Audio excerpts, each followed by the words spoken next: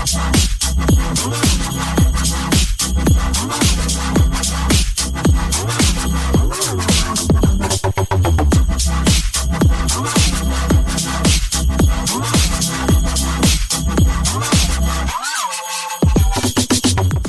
everybody and welcome to the Gamecentral podcast, episode 137.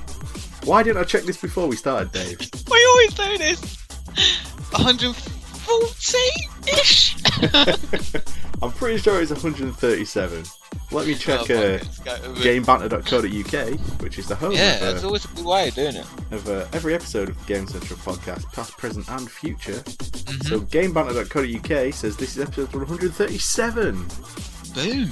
Okay. And wait, is this still December 2018? It's December 2018. We've done 2 episodes in December. Hell, 2 episodes, 1 month. We have. What is up with us? I don't know. We said we'd do one last week and we didn't, so we're still not. Yeah, perfect, we did. But I was going to say, we still lie to our audience. We've got lives, you know. I think it's exactly. I am Gareth Williams. I'm joined by Dave Ellery. Hello. Hello. And we are going to talk mostly about Dave's dog who got his dick and balls chopped off. Only balls, not dick. Sorry. Otherwise he won't be able to wee. Fucking, we're not vicious cannibals. Wait, are you saying only things with penises can wee? No, I'm saying is that because he's a male, he was born with a penis. If I chop it off, he can't piss. That wasn't a sexist or thing. Oh. That was just a fact. Okay. Yes, to those who care, my dog has recently been neutered and he's now got the cone of shame around his head so that he doesn't lick the wound and open it up, because I couldn't imagine anything more horrific. Actually, I probably could, but let's not go into it.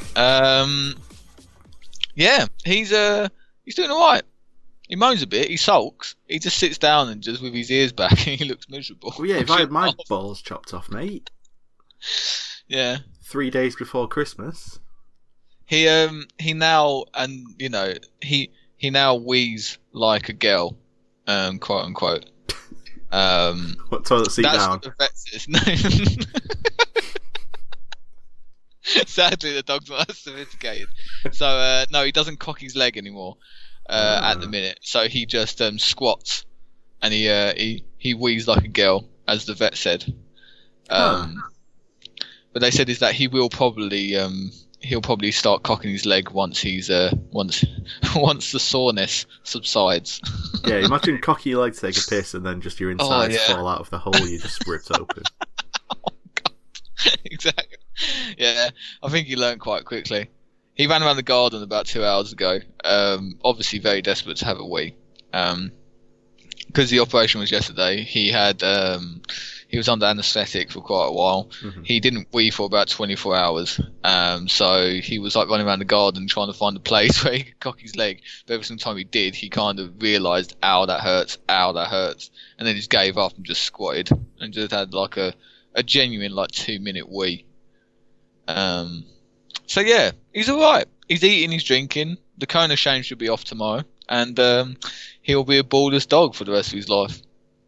Nice. Happy days. Other than the ballless dog, though, how's your Christmas prep going? Yeah, everything's going really well. Last day of work today for 2 weeks. Nice. For those of you who don't know, working in schools, so I got a lot of chocolate today. Because kids buy you chocolate when you're a teacher. Not complaining. Didn't ask for it, for those of you who who want to question my morals. But no, I didn't ask for it. But I do now have 4 tins of Heroes, which I've successfully eaten half of 1 tin in the past hour and a half. What's your Heroes ranking? What's the shittest one? Oh, the shittest Heroes is always an Eclair. Yep. Okay, I'm glad. Always an Eclair. It's only because there's like it's literally the worst of both sweets. So it's like it's either too hard or too soft. There's no middle ground. So if it's warm, it's just too soft and doesn't taste nice. But if it's like, say, being outside, like it was previously in the boot of my car, and then they're just rock hard, so they break your teeth. And then they've got that gooey crap in the middle, and then the toffee gets stuck to your teeth, and then it's just not good. I was just like, that's not good. And then up from that is probably the mini egg twisted thing, cream egg. It's just rank. I can get on board with the cream egg twisted. Yeah, but it's always the last one, isn't it? Let's be honest. It's not your first choice. Yeah. And all the rest are pretty much on par. They all just go. That's what's good about Heroes. There's no... Exactly. Apart from that, the eclair, there's not really a super weak link. And do you know why it's like the best number one school sweet to have? Why's that? Because no nuts. So you can't kill any children with it. Precisely. You can't accidentally kill a child with an undiagnosed nut allergy. You can maybe throw the tin at their head from pretty close range, though. if you absolutely had to do a kid in. But again, I think it comes down to that one word that I said, accidentally. You can't accidentally kill a kid with a Heroes tin. That's true. Although I do see you sat across this table from me doing the quotation marks as though you're accidentally. I'm just accidentally. It's not my fault that I accidentally threw the tin at his head. I was aiming for the bin. He was just in the way. If he hadn't been flossing, he wouldn't have ever... Exactly. If he wasn't a flossing Fortnite prick, I would have missed. Alright. Anyway, how's your Christmas prep? All good? Yeah, not too bad. There's still a few prezzies left to buy, but I've got 3 days. Prezzies left to buy? Fucking hell, man. I got everything this year on Amazon Prime. I was actually shocked I could find everything on Amazon this year, because last year I couldn't. I was forced to go shopping, which I hate. The plan is to buy Amazon, but then there's too much choice. I can't decide. I need to be in a shop and see something and be like, okay, that, fine. Give it here. Yeah, I think that's true. I think I'm very good at... I think I'm very motivated not to go shopping, so I tend to prefer to just scroll for hours on end through suggested gift items until I find something that I think would be good. I hate when you see something and you're like, oh, that's a well good present. And then you get all the way to check out and it's like, will be delivered January 31st through February 14th. Yeah. And it's like...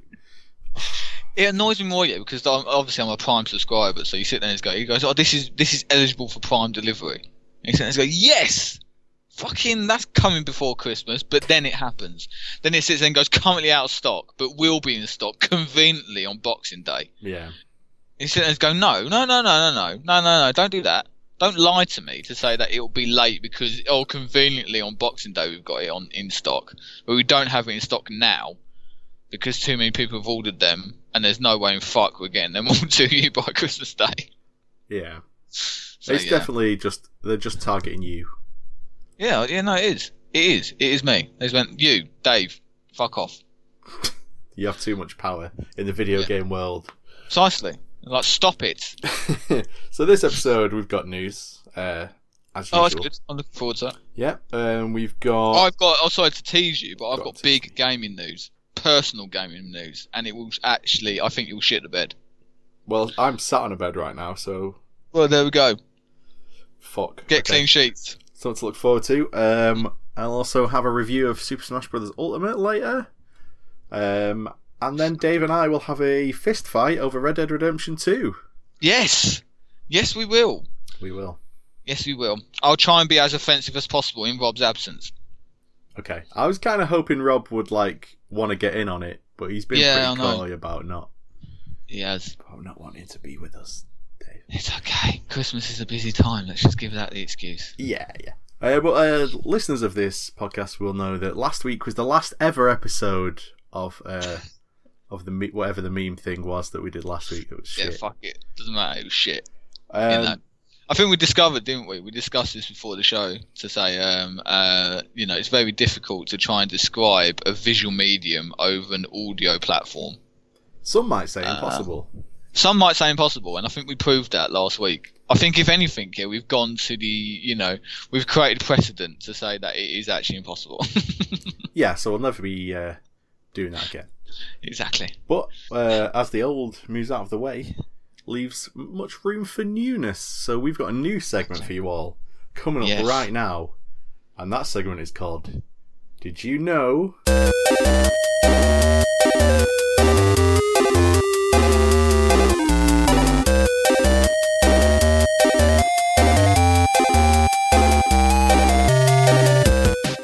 Right, so this is the new segment of the podcast. Did you know?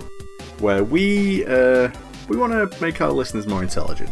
We want to broaden their minds and their horizons. So we're going to give you some facts vaguely about the world of games and technology, and then we're also going to give you some facts about ourselves, so you get to know the hosts a little bit better. Exactly. I would like to start, Dave. Yeah, go. My fact is about something pretty important to this podcast, and that's the internet. Okay. Did you know, Dave, that the internet, as of right now, the 21st of December 2018, is 10,876 days old? What? Yep. 10,000. Say that. 10,876 days old. That is freaking incredible. Do you want to hear something generally, else? I'm thinking, yes, please. I'm actually now just aghast. So please, the internet fill me. was launched 133 days after I was born. That's a little double fact for you there. 133 days after you were born. Yeah. So you were born, they saw you, and went, we need to better this. And so therefore, planned your future for you by creating the internet. I mean, I didn't think of it that way, but I mean, it's hard to argue against that logic. That's what I'm saying. It is extremely difficult. There's no such thing as coincidence, let's be honest. Okay? Wow. So you are, do the maths, 133 days, 10,000. Give me that figure again. The internet is 10,876 days old. 6 minus 133, which is... Come on. Oh, come on, calculator. The app loads so fucking slow. There we go. You are 10,743 days old. No, you've done that completely wrong. I probably have. The internet was launched after me, so I would have to be older than the internet. Oh, you're older than the internet. My bad. Let's do it again. You're 11,009 days old.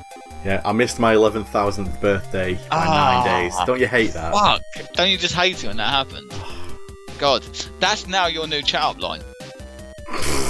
So from this day forwards, okay, you are 11,009 days old, and you need to keep count.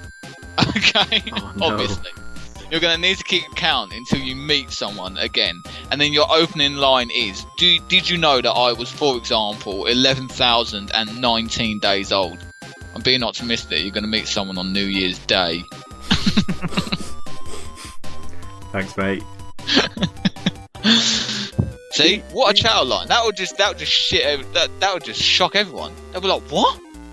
It's pretty good, but what is also pretty good is just never meeting anyone. So I never have to ever say that out loud. Never meeting anyone face to face, so I never have to state that out loud. But then it also makes it, someone, if they're drunk enough, might think you're an alien, and they might just hook up with you. Okay, yeah. Well, that might did you know took a rather weird turn, but I'm happy about that because now I know a drunk person will have sex with alien guys.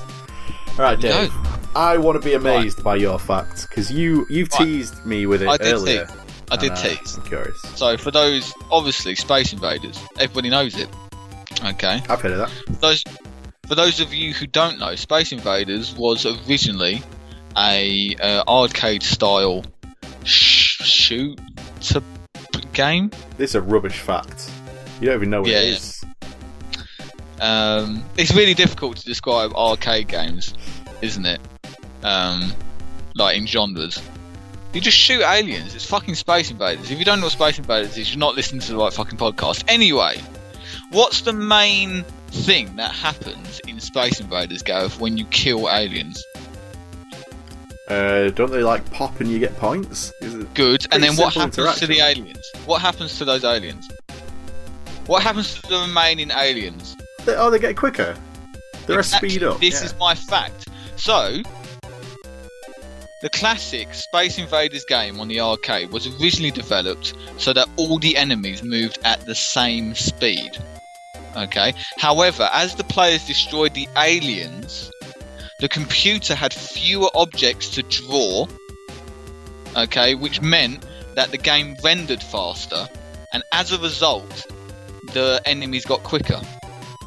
So the enemies getting quicker was not part of the original game design. It was actually an error, which ended up benefiting the game and making it harder to play.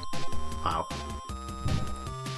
That's crazy. So they didn't even intend for it. They didn't intend it. No one programmed it in.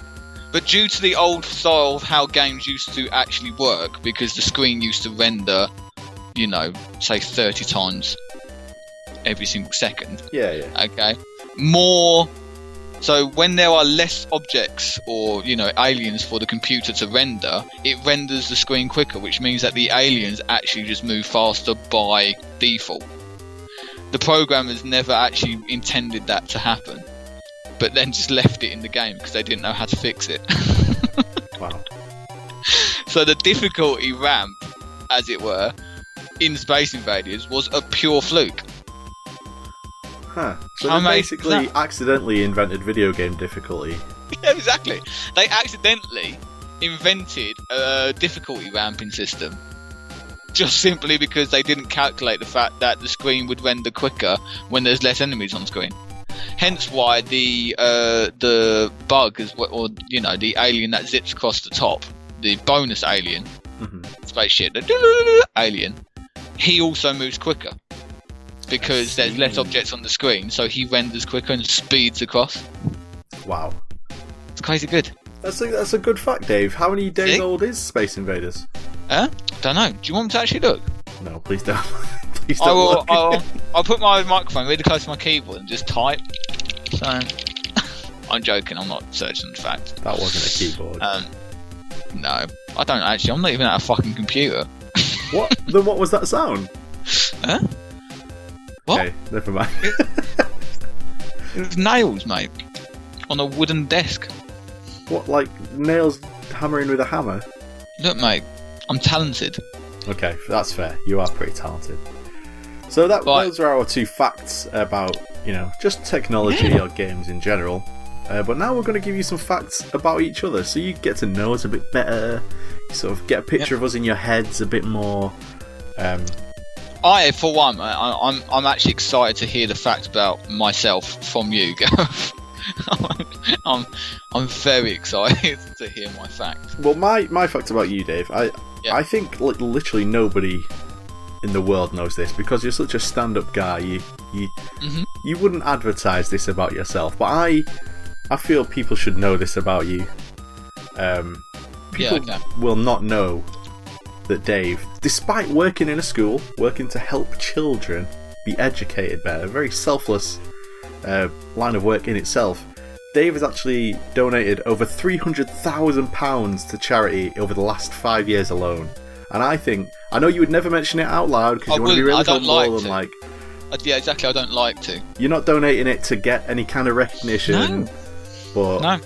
You know what, Dave? I think you deserve some recognition. I'm surprised that you actually found that out about me. I'll be honest, because I'm always an anonymous benefactor. You know, so. Yeah, but I can see the pattern in your donations anywhere, Dave. Yeah, I see him coming from a mile talented. Away. It's talented research there, my friend.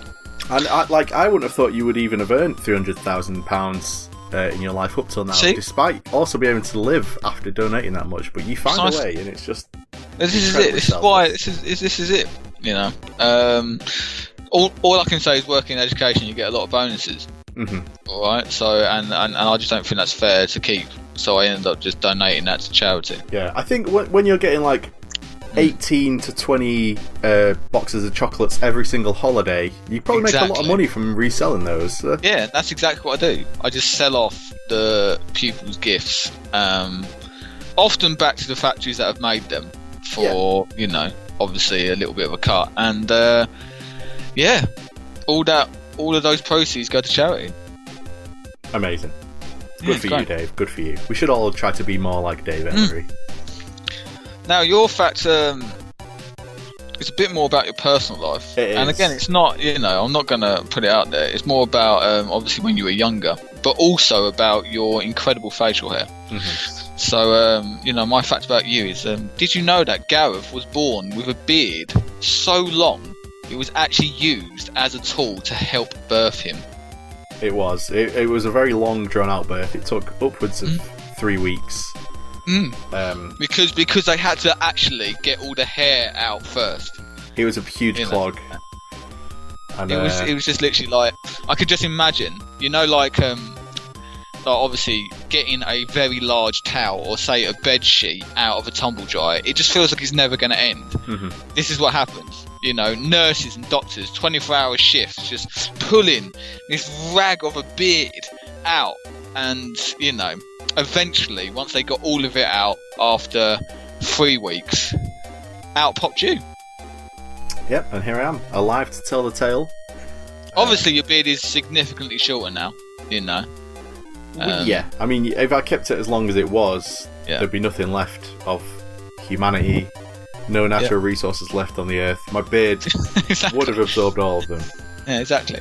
Luckily for you, though, you didn't need to wear clothes for the first 2 years of your life, because you literally could just encase yourself in your beard hair. None of us need to wear clothes, Dave. It's a choice we all make every day. That's a very good thing. That's a very good saying, actually. And I think it's a saying that Rob takes literally. Yeah, I've seen his penis too many times.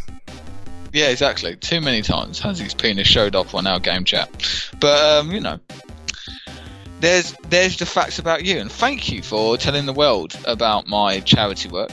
And I thought I'd just share, mainly because I was jealous. I can't grow a beard, and I'm just endlessly impressed with your facial hair. Well, I look forward to informing our fans about more of your past exploits next week, Dave. Mm-hmm. I look forward to it.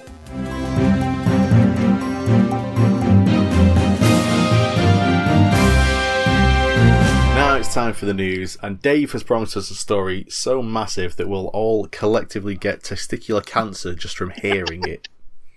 Yeah, it's that big. So since doing the podcast, or actually for the past year, Gareth, what have I been moaning about, like specifically with my own games consoles? Lack of exclusives? Yeah, lack of exclusives. So how did I fix that, Gareth? You sold your Xbox and bought PS4. No, I did not. I did not sell my Xbox. But the big news, guys, and everyone is going to shit the bed. Today, I've actually purchased, and it is coming in the next 3 days' time. I've purchased a PlayStation 4 with some games. Oh my god, Dave, we can be friends. No, I haven't actually decided. Yeah, how much is PSN? I haven't looked at it. Is it expensive? There's like you can always get reduced codes, so it's like 30 something for the year that I saw. Yeah, I might even might dig it. It's only literally I know no one on PlayStation apart from my eldest brother. Look at me and Rob. We'll form a party. Yeah, but then on I've got Fallout 76. A game we can all enjoy. Woohoo! Create your own fun! Create your own fun on the game! So at the minute, hang on. I've got God of War. Mm-hmm. The Uncharted games. Mm-hmm. All 4 of them. The Last of Us, Horizon Zero Dawn. They're the games in which I'm starting with. Have you ever played The Last of Us? No. So it's going to be the first game. It's going to be the first game that I stick in. My first game I stuck in was God of War. I'm very much on the same track of like, okay, what are all the exclusives? I want to hit them all over the next few months and just So I've got Detroit waiting. I'm going to eventually buy Horizon and all that shit. Yeah. To say I'm excited is an understatement. Like, literally, I'm like almost wetting myself in excitement for just literally being home alone with the dog and just playing PlayStation for the next 2 weeks. That does sound amazing. Wait, you're not seeing your family over Christmas? No, my mum and dad are in Spain.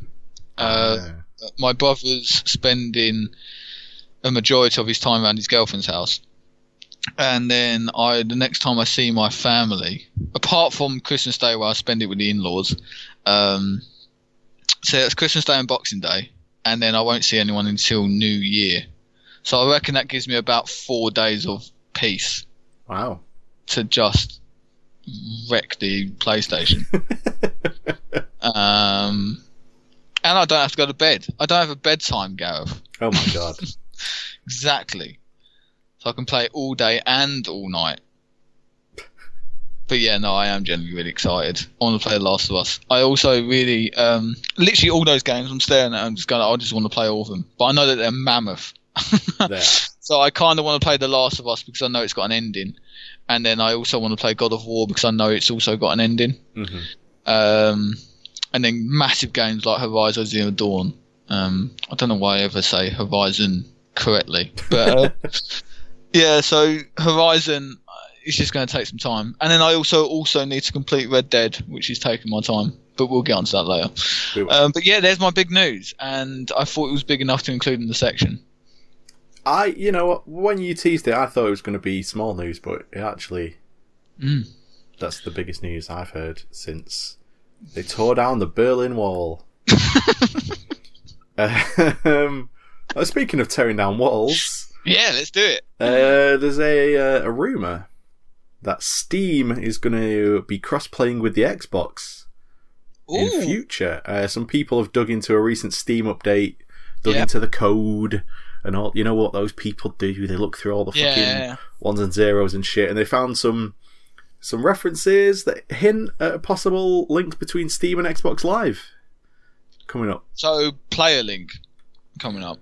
Yeah, there's already a bit of that apparently. I was about to say there's like really unique games that allow it to happen. Yeah, there's like Killer Instinct, I think, which is obviously PC and Xbox. There's some like Gears of War count, but I think that's on the Microsoft Store, so I don't know if that would necessarily count. But it's pretty exciting. I was about to say, I'm looking. Yeah, that's going to be cool. If they pull it off, because like you said, it's like if there's some bullshit caveat, you need to have the Game Pass to play it. You know, I can fucking see it happening because you know, good shit never comes at zero price. That's true. But no, yeah, really good. And like I said, again, that actually doesn't bother me if I need the Game Pass to do it, if it's worthwhile. Like if games that I can play crossplay with, actually are worth my time and money, then yeah, take my money. I will do it. And it's a smart move by Microsoft. If they're going in for like teaming up with Steam, and then it's like, you know, PlayStation users, you can't play with your friends on PC. Yeah, but you can't fucking do it. Yeah, exactly. Just another little jab to the old face of Sony, which we like. Another game which you and I will probably be getting at some point, Dave. Now I know you're getting a PS4. Is the Spider-Man. Yes. Made by some people whose names I forgot. Naughty Dog. It's not Naughty Dog. It's not Naughty Dog. It's not Naughty Dog. They do Infamous. Oh. Insomniac. There we go. The article. Yeah. Why didn't I just read the article? They have added the Sam Raimi Spider-Man suit to the game. And apparently some people are really annoyed. Why? Because they're like, fucking, this isn't the good Spider-Man. Because it's the internet and everyone hates each other. Oh, fuck. So, it's not a bad suit. That's what I mean. It's not a... So this is a Tobey Maguire suit, isn't it? Yes. That you're on about. And you sit there and go, like... And again, like, everyone hates on the Tobey Maguire movies, but you sit there and go, seriously, these aren't shit. They're not bad. Like, Spider-Man 1 and 2 are not bad movies. By the time it gets to Spider-Man 3, obviously, it goes a bit downhill. But you sit there and go, the visual design isn't bad. It's not like anything looked bad in the film. So, yeah, that's not a shit thing to have in the game. Yeah, and it's free as well. I think it's just... these people's perception is like, but I really like Spider-Man this year. It's really cool. Was Tobey Maguire's not cool, so I don't want him in my cool game. Yeah, like, exactly. Fuck off. Oh, fuck off. Yeah, exactly. No, I want all the Into the Spider-Verse costumes. It's like, yeah, there's like 17 of them. So good luck that being free. But anyway. I should be the target demographic for that film, but the animation, it looks horrible to me. I hate it. It's not a movie that I want to see in the cinema. It's one of those ones that I'm prepared to wait. You say, I will get around to watching it. But yeah, again, I should be the target demographic for that. I should actually just be losing my shit over that film. But again, I'm just like, I can wait. I'm not as excited as I think I should be. Yeah. A lot of the people like proper going mad for it. I'm like, you never fucking tweet about Spider-Man before, you little fucking liar. Fuck off, exactly. Fuck off, you don't care. No. I think I'm more scared yet, is that because I'm scared that there's going to be some sort of fucking Fortnite reference into it, and then it's going to kill the experience for me. Like, if any of the Spider-Men start flossing, or all of them start doing some sort of shitty dance as a celebration, I'm just going to lose my shit and just walk out. Throw your shit at the screen. Do a poo in the aisle. And throw it at the screen. I swear. How dare you? But yeah. No, actually, I've just literally searched Sam Raimi Spider-Man. And there's actually a side-by-side comparison of the 2017 Marvel Spider-Man, 2002 original Sam Raimi Spider-Man. And I'm saying is that the suit, I actually prefer the original. Just looking at it side by side, there's more detail in it. There you go. It looks less smooth. I think the more, and again, I hate to agree with Rob. As you know, it actually pains me, but I think in this instance, it does look a bit too CGI. The 2017-2018 Spider-Man suit. Wow. It just looks a bit too CGI, like too smooth, like too unrealistic. Or too futuristic, I use in quotation marks. So yeah, the old suit with all that detail in it, in this decade of graphics, then yeah, bring it on. That sounds well good. Right, there you go, Dave, big fan. There we go, big fan. Spider-Man fan. That's our Dave. Next news story: Super Smash Bros. Ultimate is the fastest selling game in the series. Fucking shock to no one. Because the Switch is the fastest selling console of the generation. Again, shock to no one. Yeah. Like, again, I'm not pissed. I decided to buy a PlayStation. I didn't, eventually I might get a Switch. Save up for a week and you'll afford a Switch. Stop donating to charity, Dave, and you'll be able to buy a Switch. Yeah. Youngest brother got one for Christmas. Well, actually, got one in the Black Friday sales. He was going to get one for Christmas. I was going to say, did you just ruin his Christmas for him? No, everyone was saving up. He wanted cash. He just said to everyone, I want a Switch. And we were like, okay, then we'll save up and buy one. But then he got it in the Black Friday sales for he got Zelda and Smash Bros. With it. Mm-hmm. And the coloured controllers. So, not the plain black ones, but the blue and red ones. And I think it was £230. Well, that's just a deal right there. Which is ridiculous if you think about it, because you go, those two games alone are worth at least £100. Yeah, Nintendo games don't get cheaper. That's what I mean. I said it's not like you can just get a deal on that. So it was ridiculous. He just couldn't. So yeah, he just got that, and now he's bought the game controllers as well, the GameCube style wired controllers for the Switch. Oh yeah, you got to do that. Yeah, you got to do that to play Smash. So yeah, and when I visited last weekend, we were playing the light story mode thing. The World of Light. The World of Light. There we go, and it's really good for someone who isn't a massive beat 'em up fan. I really enjoyed playing it. Well, there you go. We got a convert. Yeah, it does. But no, it doesn't shock me that it's selling really quick. Like, they've done everything. I think Nintendo, if anything, you can take the piss out of them, but at least they've listened and done everything everyone's asked for. They've actually tried to make it the ultimate Smash Bros. By giving it an extremely in-depth. Well, I say in-depth, but at least it's time-consuming story mode. And it's challenging as well. Some of the challenges are fucking hard.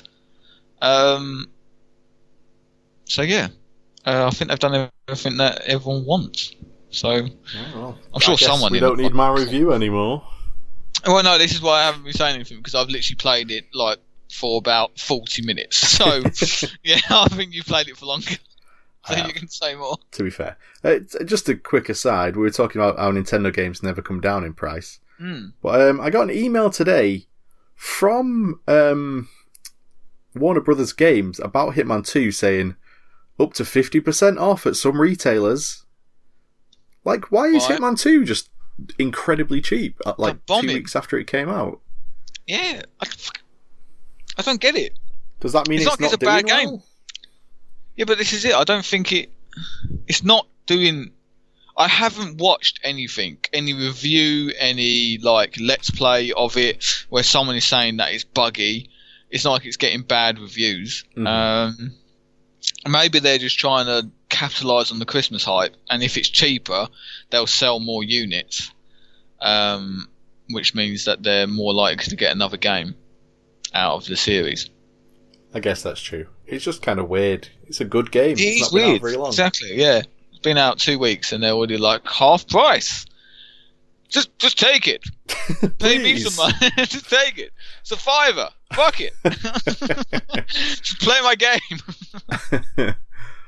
Well, speaking of people who want you to play their game, Fallout 76. Oh, fuck off. This is actually quite a fun little story. I like this. There's a player in Fallout 76 who managed to acquire an enormous bounty. Okay. Of over 1,000 caps, which I guess is a lot. I don't know. That's fucking shitloads. It takes. I think it's like it takes. Someone calculated it. It was like it takes like a week to earn 100 caps. Fucking hell. Well, or something like that. So this guy, let me see. Satellite Jedi is his username. Yeah. He got a bounty of over 1,000 caps, and he declared, "I am your raid boss. I am the content." So he's basically said, "There's nothing at the end of this game. Legend. Now I'm the last boss," and he's just fucking. He's declared himself the last boss. So everyone's attacking him, and obviously because the Fallout 76 combat or PvP system is so weird. So say like me and you met in the world, you shoot me. Mm-hmm. I will take no damage, and the PvP. So it's you shooting me is pretty much you send me a challenge for PvP. Now I can just ignore you and walk away. I've got this immunity shield on me. As soon as I shoot a bullet in your direction, it doesn't even have to hit you. That's when like challenge accepted, and then we start taking damage. Right. The downside to that is obviously if I decide to nuke you as my first attack, you don't have immunity shield, so I can probably just one hit you if I've got the correct gun. Right. Hence, so you're sending me a challenge. You're like, yeah, come on, fight me, and I'm like, okay, then let me just get up onto the top of this hill with my sniper rifle and headshot you. You know, challenge accepted. Oh, you're dead. So the PvP is a bit broken, but at least that's a really good way of doing it. To say, I've got 1,000 caps. Yeah, it goes a little bit. Come at me, bro. It goes a little bit deeper though, Dave. Okay. So he plays with a squad, and they're like his sub bosses, and they find themselves in like an environment where he's in the middle of it, and you got to fight through the sub bosses to get to him. Yeah, but for him to get 1,000 caps, it means that he's killed enough people for people to put bounty on him. Yeah, pretty much. So yeah, that 1,000 caps is almost like his undefeated streak. To be like, yeah, and what? That's just hilarious that they've. Yeah, but again, see, this is what it is. Like Bethesda are probably going to fucking take that news story and be like, "Yeah, I told you our game. It's the community that makes the game great." And you think that's going, no, but the game is shit. The base game doesn't work. It's a broken mess. Yeah, but look how fucking fantastic our community is. It's you guys that make us great. Yeah, but it's also us guys that make you money. So, fuck you, Bethesda. Make a good game. Fair. I think you've pretty much summed it up. Remember Carlton from Fresh Prince? Yes, I've heard about this, but say it anyway. I love it. I love the story. He's suing Epic Games because Fortnite has his dance in it. Also, the backpack guy who coined the floss, he's like a Swedish kid, is also suing Fortnite because they didn't obtain the correct permissions to use it. I can't remember what the little caveat is. I think he gave them permission to use it in the original Fortnite game, right? Which was like a builder Minecraft horde mode, wasn't it? Yeah. But he never gave them permission to use it as an emote on their online battle royale mode, and I think that's what Colton is saying as well. Is it a thing? I've only played Fortnite for about 20 minutes and didn't enjoy it. You might not know either, but can you buy the dances? Is it something they're making money off? I think, yeah. I think there's like emote packs, as they always are in these sort of games. So like similar to say Battlefield Front. Star Wars Battlefront. You can buy emotes packs. So yeah, you either unlock them or you pay premium cash and buy them. Okay. Because if that's the case, I can sort of see why you would be annoyed that they're making money off your dance that you invented. Yeah, I think that's what it comes down to. Is because I think that's where the differentiation is. It's like, yes, I gave you permission to use it in Fortnite under the impression that it was a multiplayer horde mode game with no monetization in it. You know, I didn't give you permission to use it on your online mode where you're making millions from paid transactions from all your customers without giving me any money, because that's copyright infringement. Right. I mean, it may be the case that the dances actually are free and we have no idea what we're talking about, but we're just two regular fucking guys. Honestly. We're just two regular guys who don't do any fucking research. Yeah. This is just based off of a news story I heard in the car on the way to work. Yeah. That's my source. So, fuck it. It's true in my eyes. Alright. Dave, have you ever played Heroes of the Storm? Never heard of it. That's probably a big contributor to this story then. It's Blizzard's version of like League of Legends or Dota. Oh yes, yeah. Sorry, I say I've never heard of it, but I've also I've just googled it. I recognise the what's the name? The images which are flashing up in front of my eyes. Okay, good. Well, it turns out they're cancelling all their esports events for the game and they're scaling back. Is that because nobody entered the tournament? Because no one plays this fucking game because everyone plays League of Legends. Oh, fucking hell. Again, I'll try again. League of Legends. Probably, yeah. I mean, if the game was doing really well and it had shitloads of users, they wouldn't cancel esports for it, right? But yeah, good point. Clearly something's going on. And I played a shitload of that game in the beta. I spent money in that game when it was free to play. Like, I really liked that game, but then every time I've tried to play it in the past year, you go back in the game after doing all the patches and all that shit, and it takes 5 minutes to get into one match because there's just so few people playing it. It's a proper shame because it was fun.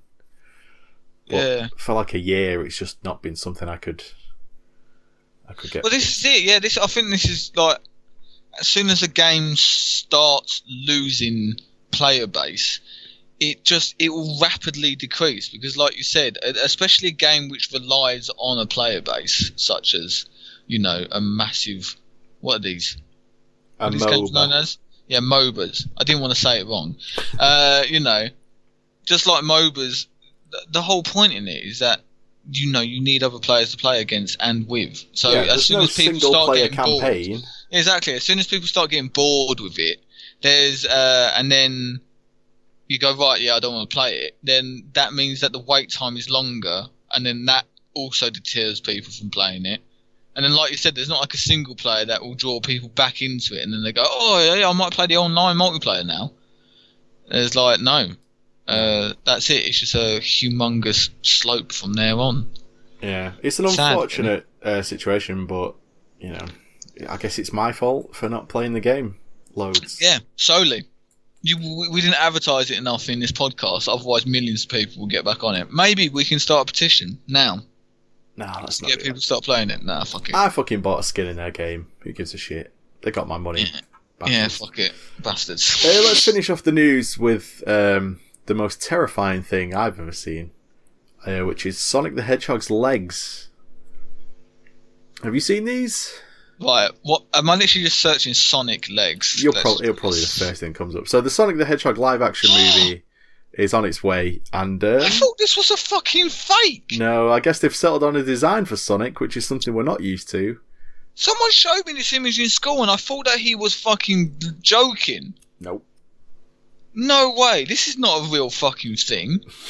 It is, mate. So the way they seem to have designed Sonic is a terrifying man in a gimp suit type thing. I don't know. He's a fucking... He literally... See, this is the problem. When you do, like... we spoke about the Pikachu movie, Detective Pikachu. Yeah. And you say, right, when you do Pokemon in a realistic way to make it... What if Pokemon were actually in existence? You know, you can get away with it because you sit there and go, they're animals. Okay? They don't really resemble humanoids. You know, so Pikachu is still just a cute bunny rabbit looking creature. So they've got real animals because they're based off real animals. Okay? Sonic the Hedgehog is literally a humanoid hedgehog. Two things which exist in the real world but should not combine together. So when you try to make them look realistic, he looks like a fucking freaky creature. He looks like he should be the enemy in a horror film that is murdering people. So he's a werewolf. This is it. He's a werewolf, but with really spiky hair at the back. Yeah, he's Enter the Werehog, that terrible film, not game that was him as a werewolf type thing. Ah. Oh god, it looks so bad, Dave. Why do they do this? Oh god, it freaks me out. I'm looking at the image now and I'm getting feeling uncomfortable because his legs are hench. Yeah. It's like he's, you know, when everyone jokes, he's got, he's a fucking bodybuilder who skips leg day. No, this is the opposite. He's a bodybuilder who solely does leg day. So he's got absolutely hench legs, and just everything else about him is just small. Yeah. And, it makes me wonder: are we going to see his penis? The legs are so detailed and realistic looking. He has to have a penis, right? You know what? Yeah, I can't argue with that. Right. Yeah. So we're agreed. We're definitely going to see Sonic's penis. We're going to see. This is going to be shit. This is just actually going to be dreadful. So I'm just picturing. It's so bad. I can't hold it. I can't hold it. It's just going to be fucking dreadful. This is literally the polar opposite of my reaction to Detective Pikachu. You know, this is something that I would be excited about, but I know for a fact it's going to be fucking awful because it's going to go the same direction as Alvin and fucking Chipmunks. Sonic is going to be this dreadful humanoid hedgehog who talks and who is horrendously annoying. Oh god, they're going to bring Tails out and he's going to be worse. Oh god. Because that fucker flies by spinning his tail. Yeah. So he's going to have hench. He's going to have huge muscular tails. He's just going to have two giant cocks on his back. Spin around. Yeah, because if you look at the original design, he does have a phallic shaped tail. Yeah. So the fact that, you know, the tip of his tail is white and the rest of he's got like this little furry jagged edge on it which looks like a bell end, and then the rest of his skin fur colour. Oh, it's just going to be dreadful. Yeah, Sonic looking realistic shouldn't be the way Does it have a release date? I think there's a date on this poster, isn't there? Oh, 11th for the 8th, 19. Oh, is that the American one, though? So is that the 8th of November? 8th November, I don't know. I hate when they fucking do this. 11th for the 8th, so it could be August, it could be November, I don't fucking know. Well, we'll need to know, because we're definitely going to go and see it, so... I think I might actually see this in cinemas to believe it exists. You're going to line up day one, tent outside the cinema, waiting. First in line. I'm going to have to. In fact, they try to make him look... Have you seen the other promo image? So the poster's him on the Golden Gate Bridge. Yeah. Just laying down. Which is fucking hilarious because someone else has drawn like this extended picture. Judging from the angle of his legs, he would be hanging off backwards of the spire of the Golden Gate Bridge. Anyway, so that's the poster, and then the promo image of him looking like super shadowy and cool. Yeah. Like with this blue light and mist behind him, and everyone's like, "Ooh, it's gonna be really..." No, it's not. It's gonna be shit. Because his one gimmick is he can run fast. That's literally his gimmick. Yeah, they've gone the complete opposite way they should have gone. Like you can see the individual hairs on his like spikes. That's what I mean. I'm getting freaked out. His head should be a solid blue mass. It shouldn't be like individual hairs. You know what I mean? Yeah, but I think that'd be freaky. That'd be more freaky. Oh, this is literally the definition of if a mascot came to life. Okay. Yeah. He should be drawn like Roger Rabbit. Like he's 2D, but everything else is 3D. But he's sort of See, that's it. Yeah. That's exactly what he should be. Yeah. He should definitely look like a cartoon. Yeah. And everyone else is a human. Okay, they should do it like that, rather than trying to make him look like he exists in this world. Yeah, he should be a cartoon, but then like Tails should just be a real life fox they've trained with like a second tail stuck on. Yeah, and they've trained him and they've forced him to lip sync. Exactly. You know, with like robotic jaws. Yeah, we solved it. We solved it. Did you know that Dr. Robotnik's going to be played by Jim Carrey? Fucking hell, this. It's going to be the greatest film ever made. It's going to be Batman and Robin again, isn't it? It's going to be Batman Forever. Is it Batman Forever? Yeah. Where he played the Riddler? That sounds right. I'm just Googling it now. Yeah, it is Batman Forever. Right. It's going to be a Batman Forever performance, isn't it? Where Jim Carrey just over-exaggerates. It's just Jim Carrey being Jim Carrey in a, Eggman Robotnik suit. Oh, it's going to be fucking dreadful. Can't wait for this. I can't wait to review it. We should definitely review it. Oh, fucking hell. Do you know what? Yeah, let's meet up and watch it together. Let's fucking do that. I'm going to come to Manchester. I'm going to get a fucking train to Manchester. I'm going to watch this with you. Great. I can't wait to vomit next to you in the alley outside. I think Will you hold my hair back? I will.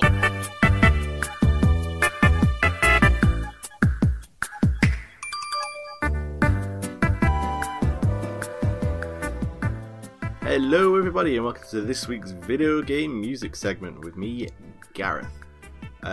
So this wasn't originally planned, this episode to come out on Christmas Day. Me and Dave recorded it days ago, but because of all Christmas stuff, it's gotten all floopy, and like the only day I could really find to edit was Christmas Day. The rest of my family's going out to the pub, but I don't drink, so I'm just sort of chilling at home, and I thought, now seems as good a time as any to edit the podcast, so Merry Christmas. I'm recording this at 2:05 on the 25th of December, and as it's Christmas, I figured why not play you some Christmas music from video games. It does exist.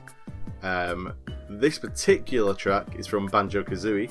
If you've played Banjo-Kazooie, this song will probably be in the back of your mind somewhere. As soon as it starts, you'll be like, oh shit, and you'll know it. But it's from the level called Freeze Easy Peak, which I believe is a level that has a giant Christmas tree actually on it. So, not a shocker. I just kind of hope you're all having a great Christmas. If you listen to this around Christmas, thank you for listening. I know there's a shit ton of stuff you probably should be doing other than listen to this podcast. But if maybe you're going to work around Christmas and you need something for the commute, and maybe other people aren't putting out podcasts because it's Christmas, maybe this one will be for you. So, music from Banjo-Kazooie for the N64. This is Freeze Easy Peak.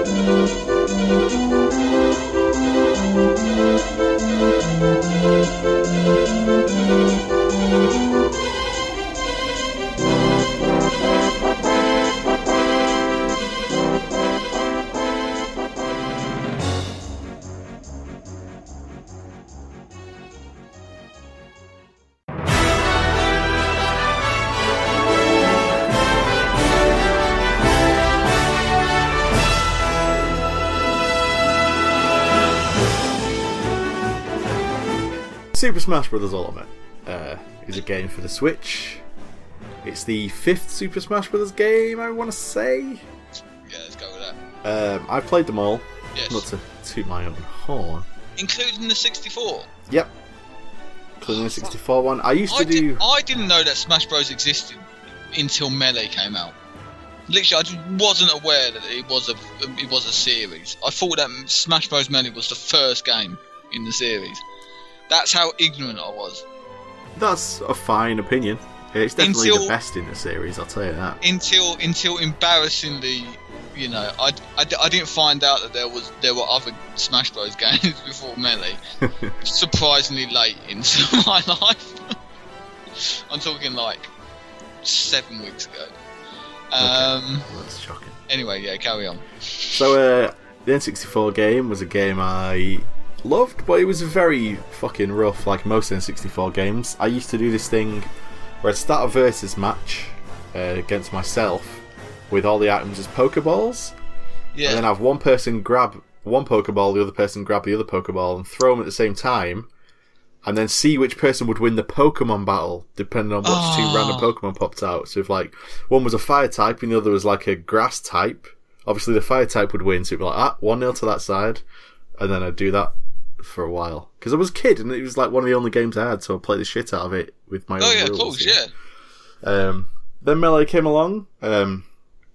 Melee is incredible. It plays perfectly. There's a shitload to do in that game. There is actually loads to do in Melee. I remember when my mate actually got it for... Well, I didn't actually really... There was no real hype for the GameCube. Mm-hmm. And again, it was shit cheap. The GameCube was so fucking cheap. It was ridiculous. I remember it cost about £70, and you got like 2 controllers with it. I remember it just being one of those consoles where everyone was like, yeah, should we just get one? Yeah, alright, fuck it. Yeah, and they just throw Rogue Squadron at you as you're leaving the shop. Take a copy of Rogue Squadron, please! Fucking play this game. And again, that was a really good game for what it was worth, anyway. But yeah, I remember playing it. And again, I was just like, what is this game? And they were like, oh, it's like a beat 'em up, but as many Nintendo characters as you can think of are in it. And you went, alright then. And then it was just like addictive. That was just my summer for like 2 years, where we would just be competing and trying to complete it and get all the fucking trophies. There's so much to do in that game, and it entertained you for hours. Yeah, there were a million things to do single player, a million and one things to do multiplayer. There was trophies from a billion games, it felt like. There was like infinite ways to like get high scores and beat the high scores with a different character, and just so much to do. Smashing the fucking punch bag as far as you can go. And like, you know, I remember me and my 6 friends used to like sit there for at least 4 hours just trying to better each other on that mini game, and just saying, "Oh, fuck off!" Like, you know, I can do it better with Captain Falcon than you can ever do with Samus. Watch me, and then literally just trying to better it. But then obviously, is it Nez? Ness is a character in the game? Yeah, Ness. It is Ness. Ness was always the best because he had a fucking baseball bat. And you just smacked that bastard. Mild. Well, it drops the baseball bat at the start of the year. Anyway, this is getting very deep into Melee, but needless to say, Melee came out, and it was like, what a game I used to enjoy on the N64, all of a sudden here's Melee, which is like that times a million, and I was like, holy shit, this is one of my favourite games I've ever played, this is crazy. So now I'm basically a Smash Bros. Fan for life. Which means that you have to suffer now. That is true. For the next couple of years. They released Brawl for the Wii. They changed the physics. Everyone felt dead floaty. They added more characters, and they added like a story mode, and you can make your own levels. And it was good. We played a lot of it, me and my friends, but it wasn't quite as Melee standard. It didn't feel as nice as Melee. Melee just felt like the game was an extension of your fucking wrist somehow. It just felt really nice. And then Smash 4 for the Wii U was cool, except I'm the only person in England who owns a Wii U. Which is a slight issue. But that was a very good game. That too had a stage creator and a bunch of bonus stuff, but it never quite matched up. So it's just called it Super Smash Bros. Is it counted as a different game? So are there different characters? Yeah. In it? Each of the games has different characters. I was just double checking that it wasn't just a Brawl remaster, you know?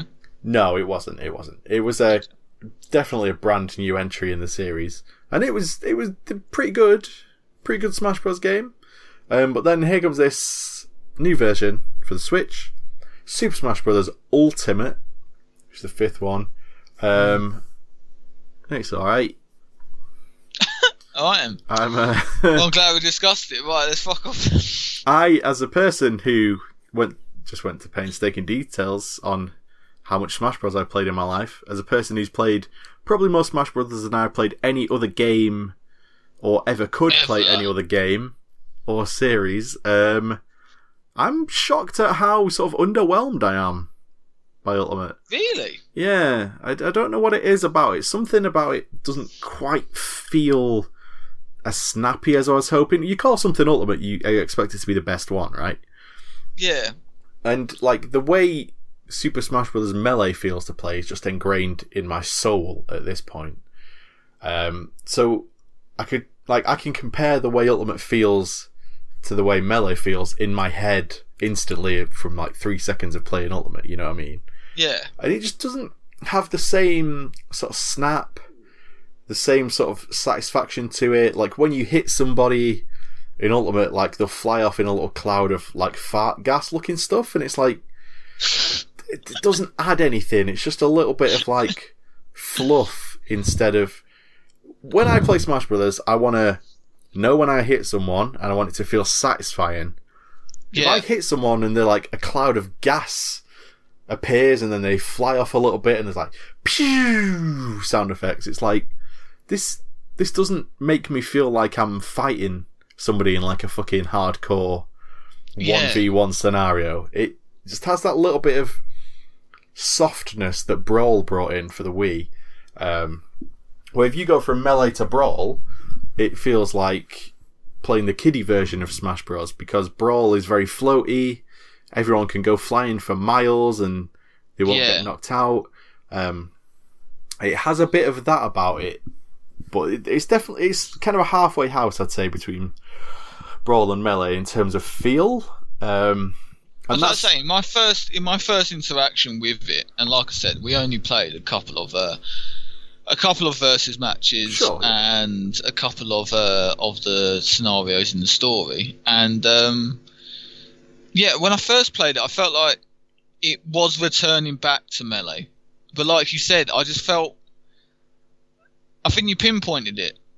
I just felt like something was missing, and I think it is that floatiness still, where you're just like, or like the contact. I found a lot of the challenges quite difficult because I felt like I got lost a lot of the time. Right. And again, that happens a lot in Melee or in Super Smash Bros. It's just like as a game premise, is that the screen can get very messy, and I think part of the skill is knowing, keeping track of where the fuck you are. But I was just like, I was getting lost a lot, and even like when I was hitting, you sit and go, I actually did that hit. Yeah. Because like you said, it's all a bit fluffy. Saying that, I still enjoyed it. Yes, the experience I did have. It's very fun. Me and my friends, we're the type of people who would go Final Destination, no items, 1 life apiece, and just have a proper. You'd be sweating. You'd have such an intense fight on Melee. And we were jumping into this and just having a blast, knocking each other out all crazy ways and having fun. But at no point did it feel that same like, oh shit, I'm an inch away from winning, and oh, they caught me, and oh shit, it was so intense. It's like, it's a game where it's very fun to play, but I don't give a shit if I win or lose, because it doesn't feel tight enough. Is that the game, or is that your experience of, is that just you getting older? Like, Hey. No, I'm just saying that, like, because I myself have recently discovered that I've got no patience for beat 'em ups. Like, I had little patience, as it were, but don't give a shit. Like, I've got no investment in a beat 'em up. Like, that desire to win, like I did have with Melee, doesn't exist anymore. I'm just not a fan of them. I'm a fan of watching good people play them. I'm a fan of watching like Street Fighter fucking esports. Yeah, give me that. Mortal Kombat esports, yes. Playing Mortal Kombat, no, I'm not really into it. No, thanks, fuck off. Like, I'd rather watch someone else complete the story. But that's because, my interests have changed because I've got older. I want a story-driven game that will, engulf me, rather than something where I have to repeatedly smash the same combo and hope to God that it changes the outcome. I see what you're trying to say. I'm just saying, is it the game, or have you just outgrown the series and it's nostalgia that's running it now? Personally, I think it is the game, and I'll tell you for why. Okay. I've played Melee quite recently, and it's still as intense as ever. I will still play Melee. I was about to say, that was my follow-up question. Yeah. My follow-up question was, have you gone back and played Melee? Because I haven't.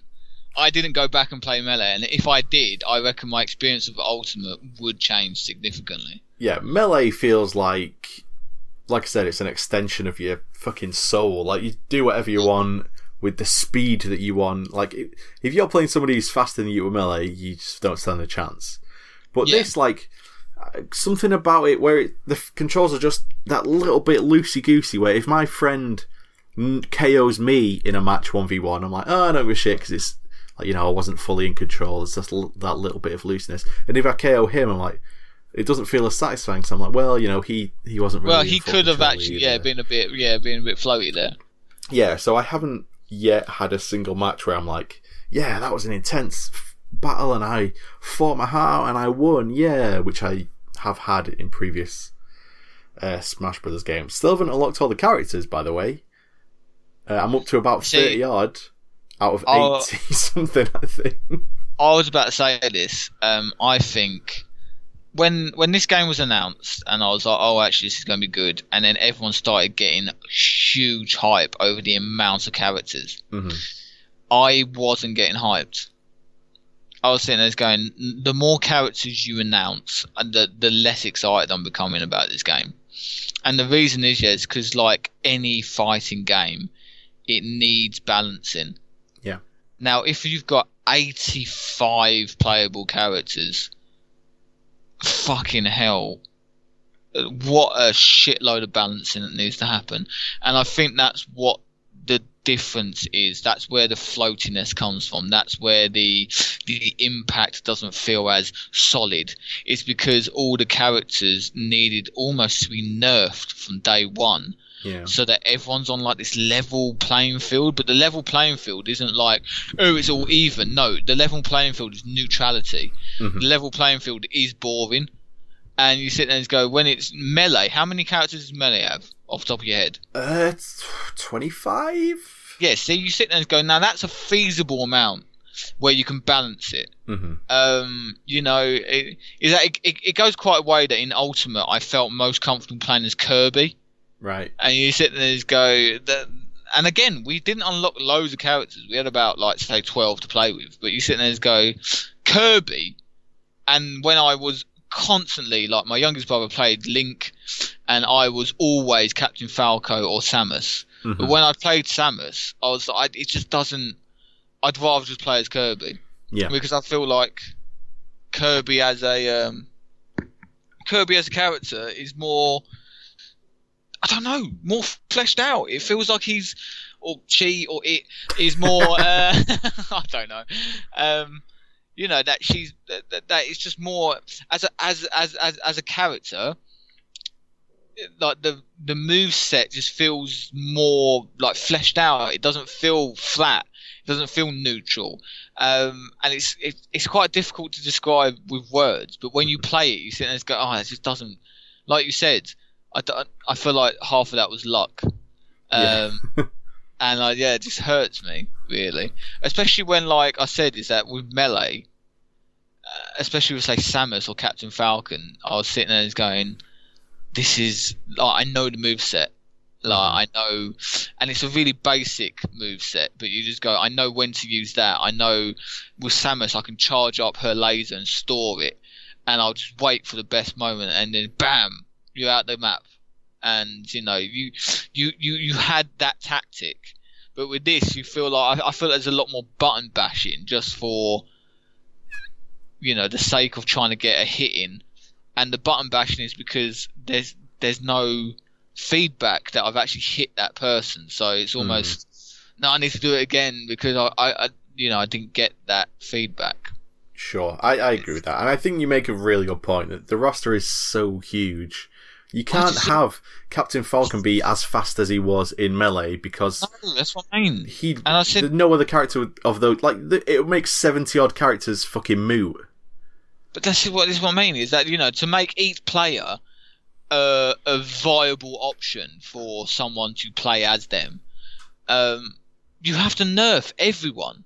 Yeah. So, like you said, it's that Samus's charge attack feels mute. Because you sit there and go, well, if her charge attack was as powerful as it was in Melee, then, like you said, she could fucking kill, like, Game & Watch in a second because he's got, like, no hitbox or something like that. And he's going, this is fucking stupid. Like, everything's just been nerfed to the point of almost non-existent. There's no point in having a roster this large if the game doesn't work as a fighting game. You know, there needs to be some uniqueness about all the characters, and it's not enough to say, oh, they've got different movesets. Yes, I know they've got different movesets, but there's something more about it which I felt that Melee did better, where, you know, it felt different. Like, it... If I was playing as, like I said, Samus, I was comfortable with, but I wasn't comfortable with, say, Link or Mario. Like, Mario's everyone's comfortable with Mario, but you know what I mean? Like, it felt different. Where in this game, I felt like even with, like, say, the 4 characters that we unlocked in the story mode, it didn't change the outcome of the battle. Sure, yeah, they all feel they all feel similar. If you imagine a scale in your head with, like, say, Samus on one end of the scale, Captain Falcon on the other end in Melee. This game, everybody's, like, in or around the middle somewhere. Yeah.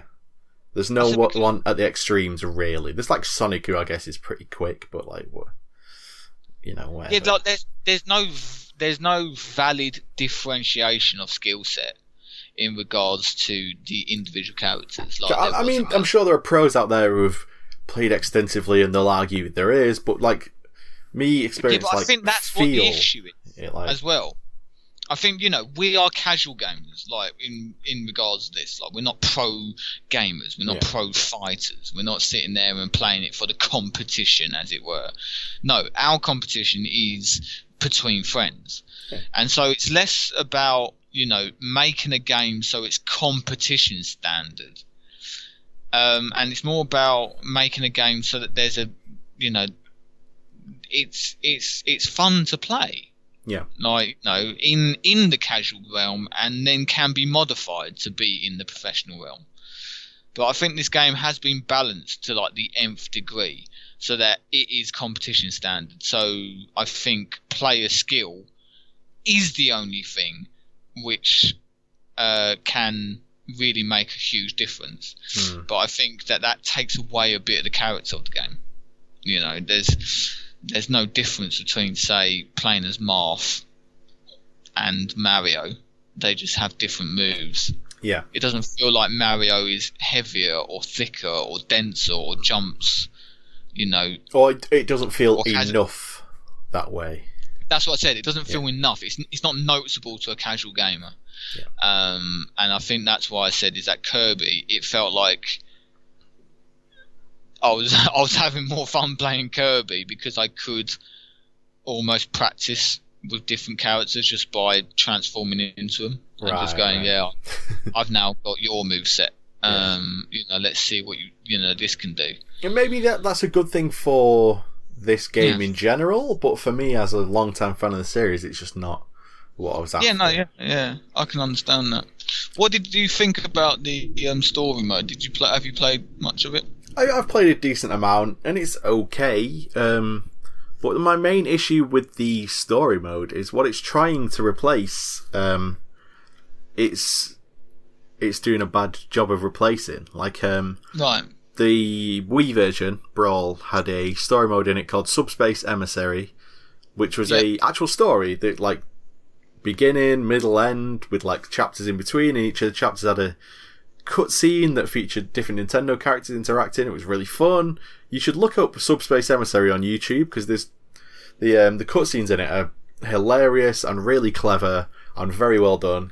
And it was really fun to play. It made you do things exclusive to that mode, whereas the mode in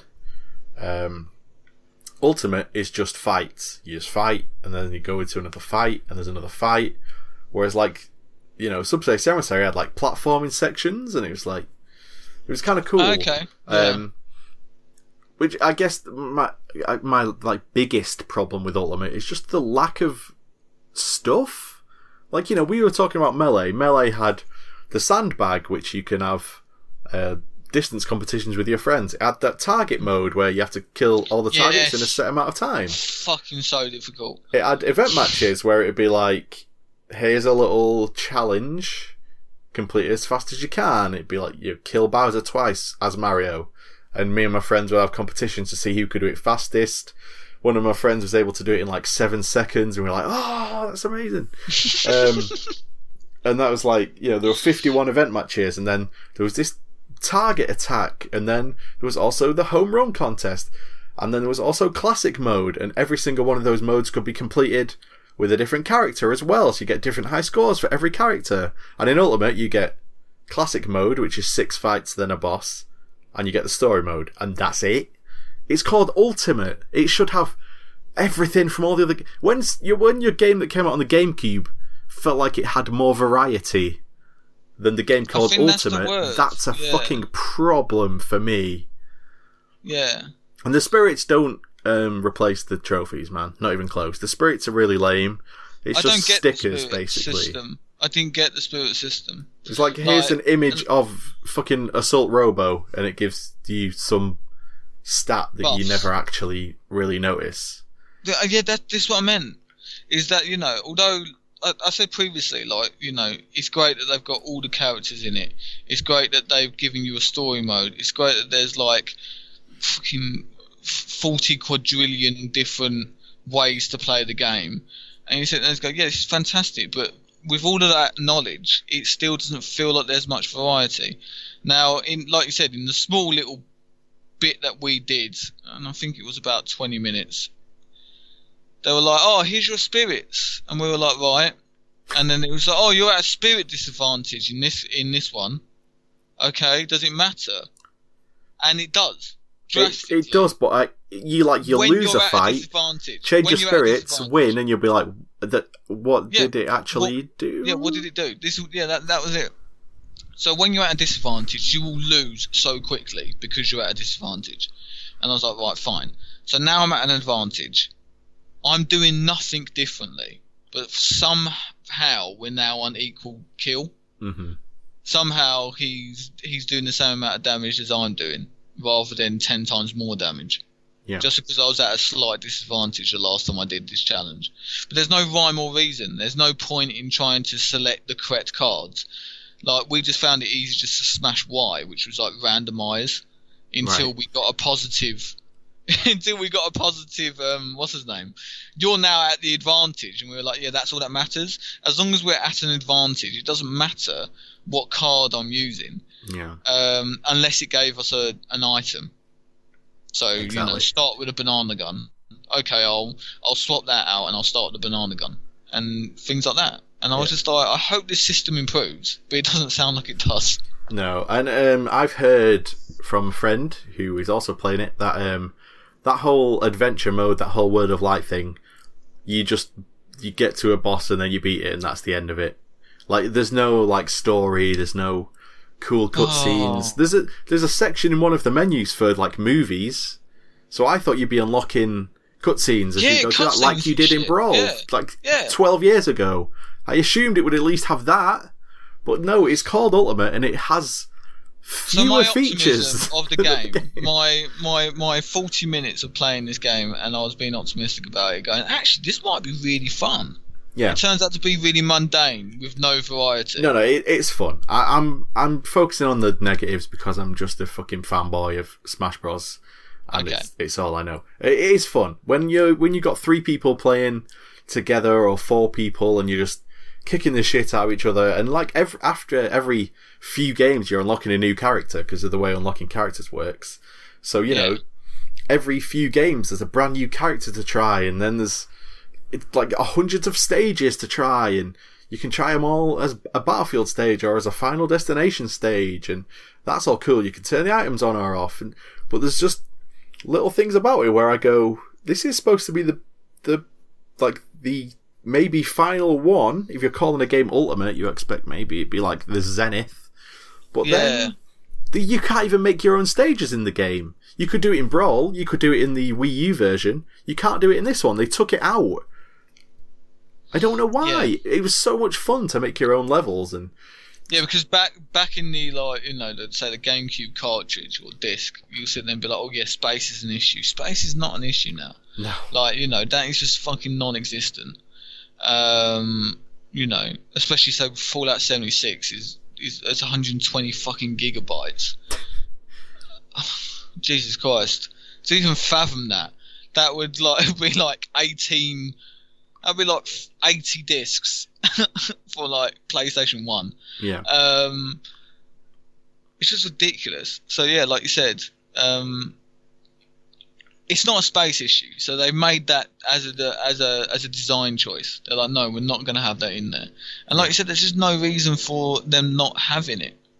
For them to actively take out features that were in the past 2 games just blows my mind. It's like what I ultimately come away. Ultimately, I didn't even do that on purpose. What I come away from this game feeling like is that Melee feels like the sequel to this game. It feels tighter in the controls. It feels like there's more to do, more options. It's more fun.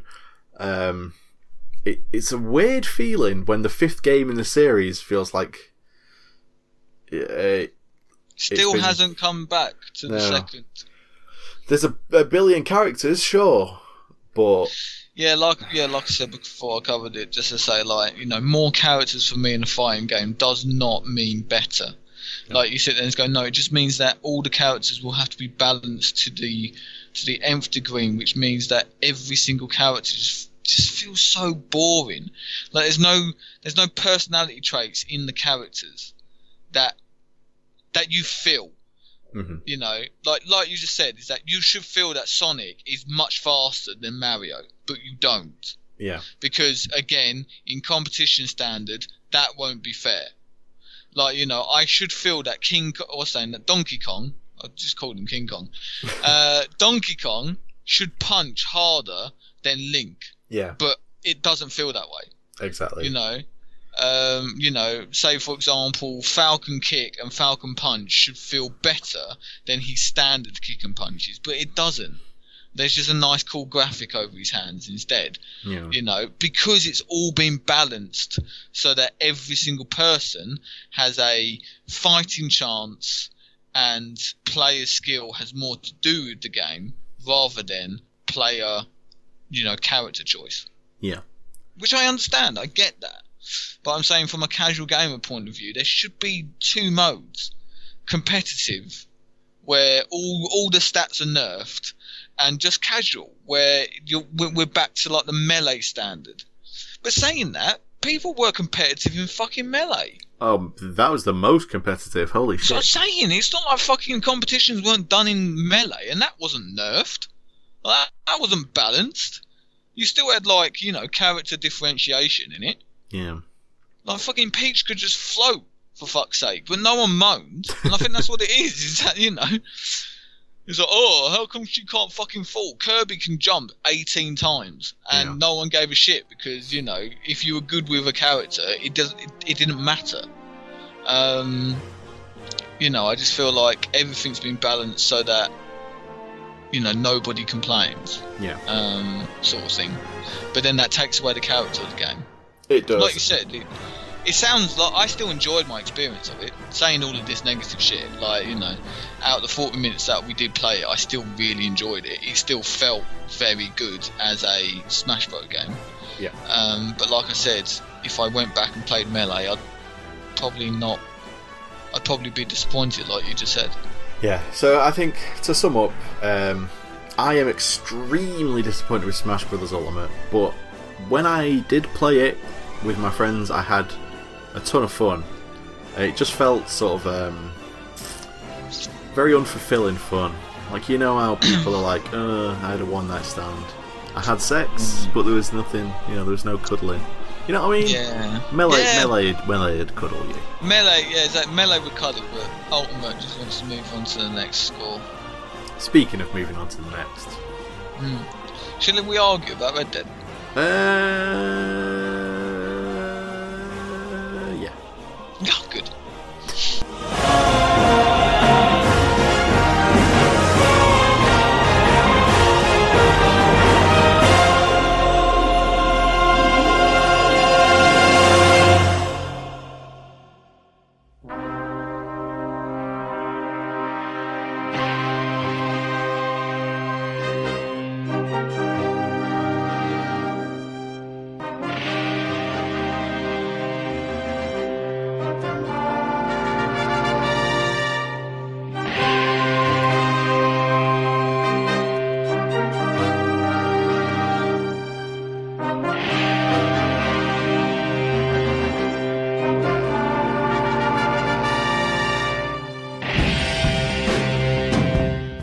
game of a generation. A billion years in the making. From the studio that brought you Grand Theft Auto 5, Grand Theft Auto 4, the original Red Dead, Grand Theft Auto 3, and Rockstar Table Tennis, comes Red Dead Redemption 2. One of the most hotly anticipated games ever made. And doing pretty well in like sales charts, review scores, just everything. If you follow video games, you have heard a billion hours of conversation about Red Dead Redemption 2 by now. If you follow any YouTube channel about games, I can guarantee they've got at least 22 videos about Red Dead. Yeah. And probably 10 of them say spoiler at the start. On a side note, Rockstar Table Tennis was the first game I ever played online. Jesus Christ. What about like RuneScape or some shit? Oh yeah, no, yeah. Did I? No, I never played RuneScape. Oh man, you missed that. So Dave, What's that, Bo? Anyway, yeah. You and I have both played Red Dead Redemption 2. We have, and I have yet to complete it. So this is going to be spoiler free because neither of us has fucking completed it. Correct. We will be talking very generally about the game itself. Saying that, I have committed fucking loads of hours into it. I'm probably into the 25 mark. Okay. The 25 hour mark, and I'm 50% through. I've been playing this game quite slowly. Lapping up all the side missions and hunting achievements and like challenges before even attempting the story missions. That's one way. So yeah, I played for about 3 hours like a week ago. That game is the most boring game I've ever played, and I hate it. It's fine. No. I accept that's your opinion. I also accept it's wrong, but please justify. Well, first of all, it's not my opinion, Dave. It's fact. There's going to be points where we agree. I want to highlight that. Yes, there will be points. Where if you agreed with me on any of my points, you would hate the game, though. Surely, that's how opinions work, right? No. What? They're infallible? No. What? They're not infallible black and white. What's the name? Black and white facts, and you have to be on one side or the other. You can't be in the middle. Something can't be in the middle, Dave. It's either the best thing ever made or trash. Or shit. Yeah, exactly. They're the only two. The polar opposites. This is how it works. Anyway, justify your experience. Okay. So you turn on Red Dead Redemption 2. Yeah, not like from the start. Fucking hell, mate. We'll be hours. No. Well, I've only played like 3, so there's not much. You turn on Red Dead Redemption 2, and it's a snowy area you start the game in, and it looks gorgeous, just absolutely beautiful. The snow looks incredible underneath your character's feet. You start off, your character gets on a horse, you go on a very slow horse ride. Characters are shouting over the snow loads of inane bullshit that doesn't matter, that you don't care about. You get to a house where there's some bad guys and the game aims at them for you. You barely even have to pull the trigger and the guys just die. You have a fist fight in a barn that I made somehow last about 12 minutes. Fist fights in this are super realistic. I just kept pressing circle, like I would wait a second between each circle press. I think you're supposed to hammer it and like pound him down or some shit, but I just kept tapping it. So you'd be like bang, bang, bang. Yeah, bang, and the guy never went down. With the first fight, you have to follow the prompts, which come up in the top left-hand corner of the screen in that small little box. But the guy and it took me fucking ages to figure that shit out. Fucking slowly. Because it's like, grab him, and it's like kick him and interrogate him. But yeah, I was the same. I was just smashing that button. Just go, what the fuck is this man not going down? Just hammering on him. Yeah. And I just realised, this is still a tutorial. And then at the end, it's like, pick up your hat. So you walk over to your hat, and there's a specific pick up the hat button. Yeah. And then you go over to the horse, and you pull the horse out, and there's a grab the horse's reins button, and you slowly walk him out to the house or whatever. And man, every single second of playing this game is a fucking chore and not fun. And I I fucking tried so hard after getting out of that first snowy area to keep playing, and it might be the most boring game I've ever played in my life. I hate it, Dave. No, I think I can understand where you're coming from. Because in the first chapter, I was like, fucking hell, this game is slow. Oh, see, you say slow makes it sound like it's a choice and it's not just a fucking mistake. You think they chose to make it boring? I don't know. I think they tried to build it up. And I think that this is one of the things, and again, I'm enjoying playing it. I'm going to complete it. I like the game. Okay, but I think that it takes itself too seriously. It's building up like this massive gang as if it really matters, and everything that the people say, it's endless attention paid to, like you said, these pointless conversations at the start. Because these person in the game.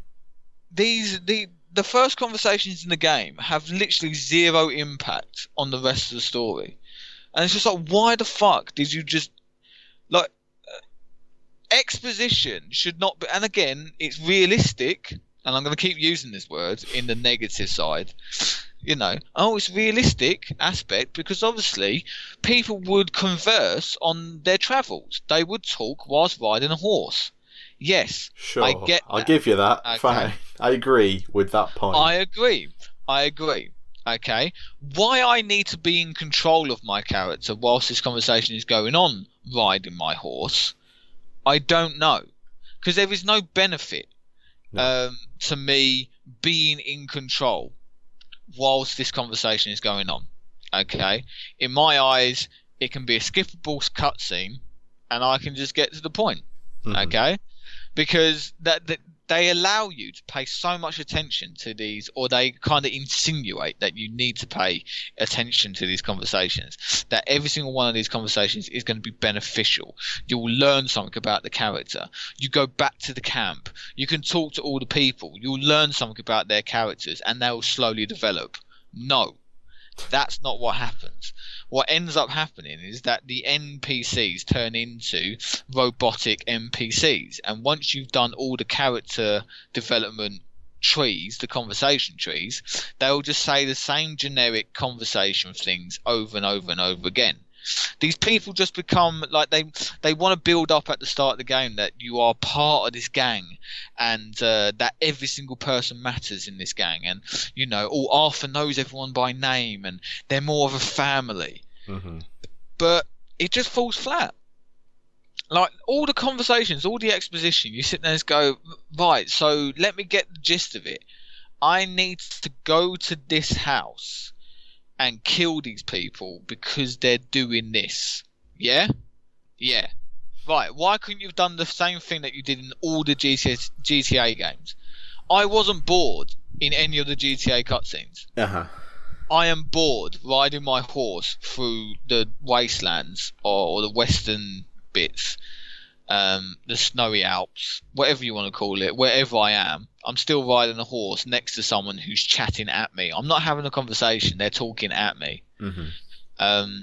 This is boring. This is not how exposition needs to be given to us, because I'm not paying attention. I don't care. The characters, purposely, some of them, are dislikable. You mean all of them? No, I think it's done on purpose. Like, these people are not meant to be liked. Half of the camp are annoying. I don't want to know them. There are probably about 3 people that I think should be there and are interesting. But because this is a prequel to the first game, I know that everyone in this gang is dying. Uh-huh. I know that for a fact. Okay, it told you in Red Dead 1.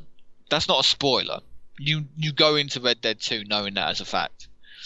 But saying that, I've enjoyed playing it. Like, once you get past the first 2 chapters, you start getting into the game.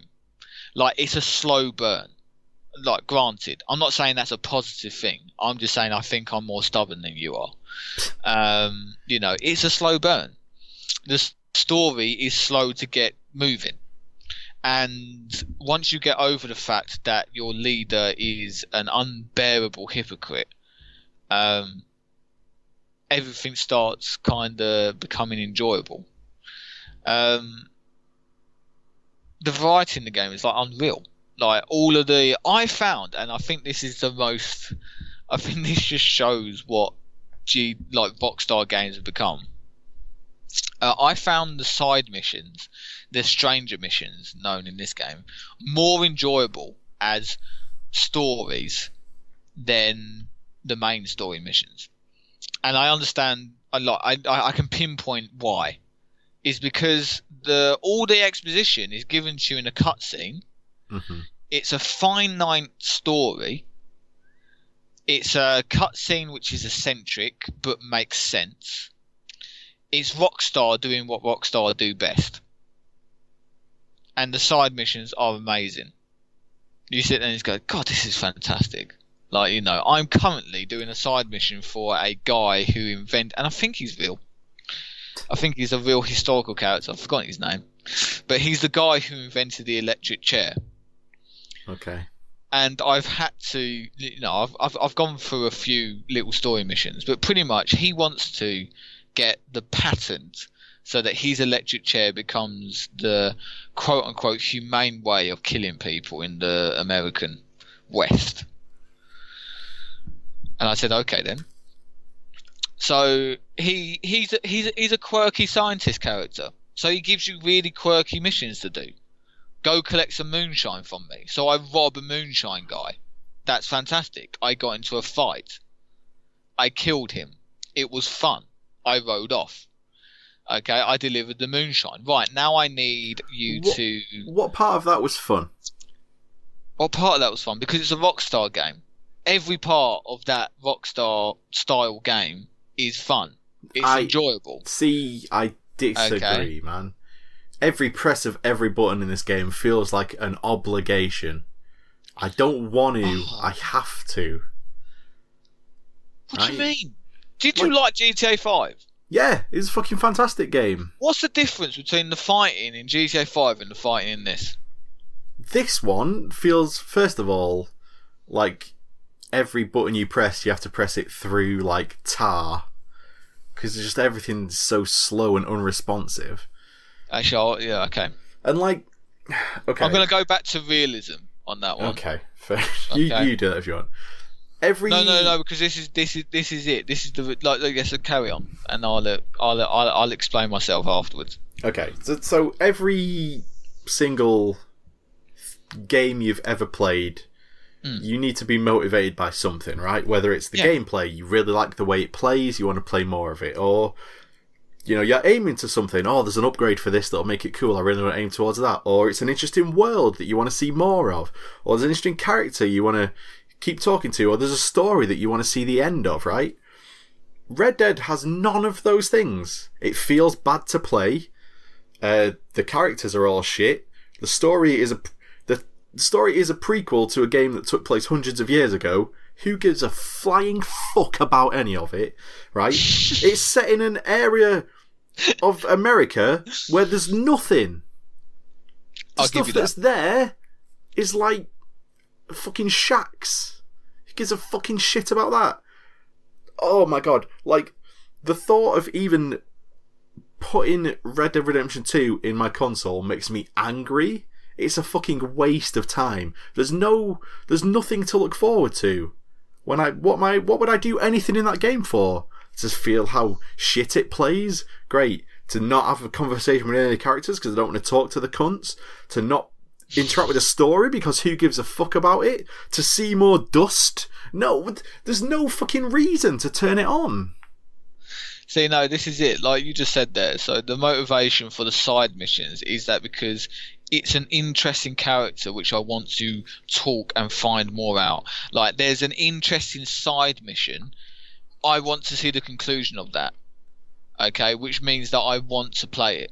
So I agree with you. The fighting is slow because it goes back to this quote-unquote realism.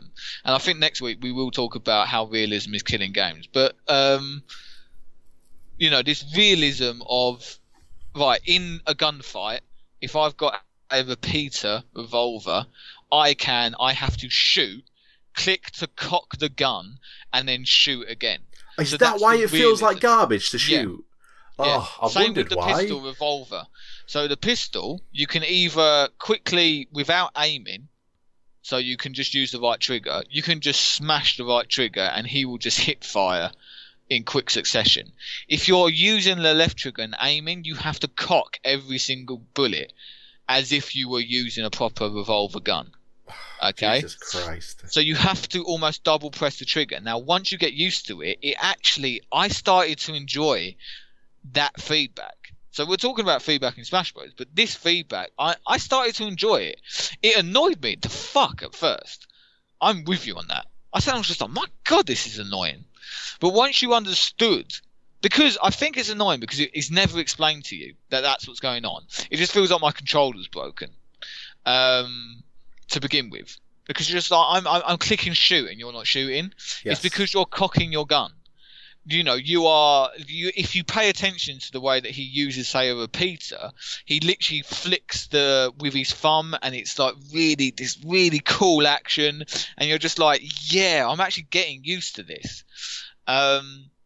Once you get used to it, the fighting starts becoming more enjoyable because you can actually start timing when you reload to kind of coax the enemy out, and it becomes quite skillful. But I agree with you in the fact that the side missions, they have the interesting characters in them. But as so far, and I'm like halfway through the game, the story missions provide me with no enjoyment in regards to I really don't care about these characters. Because like you said, a majority of the people I'm actually working for are arseholes. So one of the missions that we had to do, like, it ended up with us killing everyone in this town simply because the person I'm with is a fucking psychopath. Right. Not psychopath as in like GTA 5, what's his name? Trevor psychopath, where he does something fucking you know, insane, and it's fucking hilarious, and you end up just killing like military folk. Well, yeah, the tone of GTA 5 as well is very like precisely because it's quite very like inane and like it's quite insane. It feels like you're tripping half the time in GTA 5. That's the theme.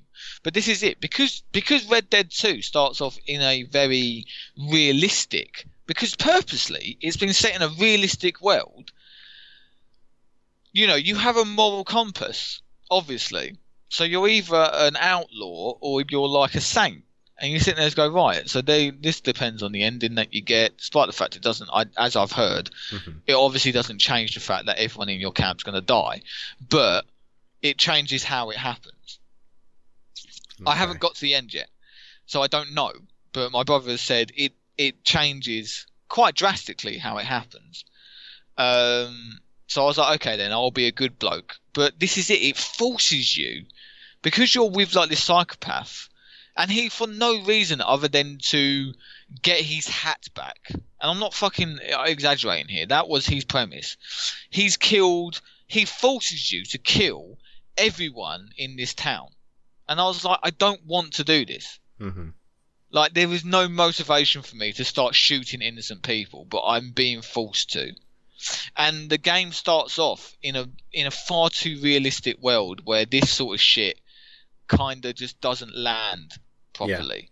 Because it comes out the blue. Because like the mission beforehand, I was like saving innocent prisoners, or I was breaking someone out of being hung for wrong reasons. Like, you make moral choices all the time, and then it just literally takes choice away from you and goes, no, you're going to kill innocent people now because you're an outlaw. No, I don't want to do this because it's pointless to me.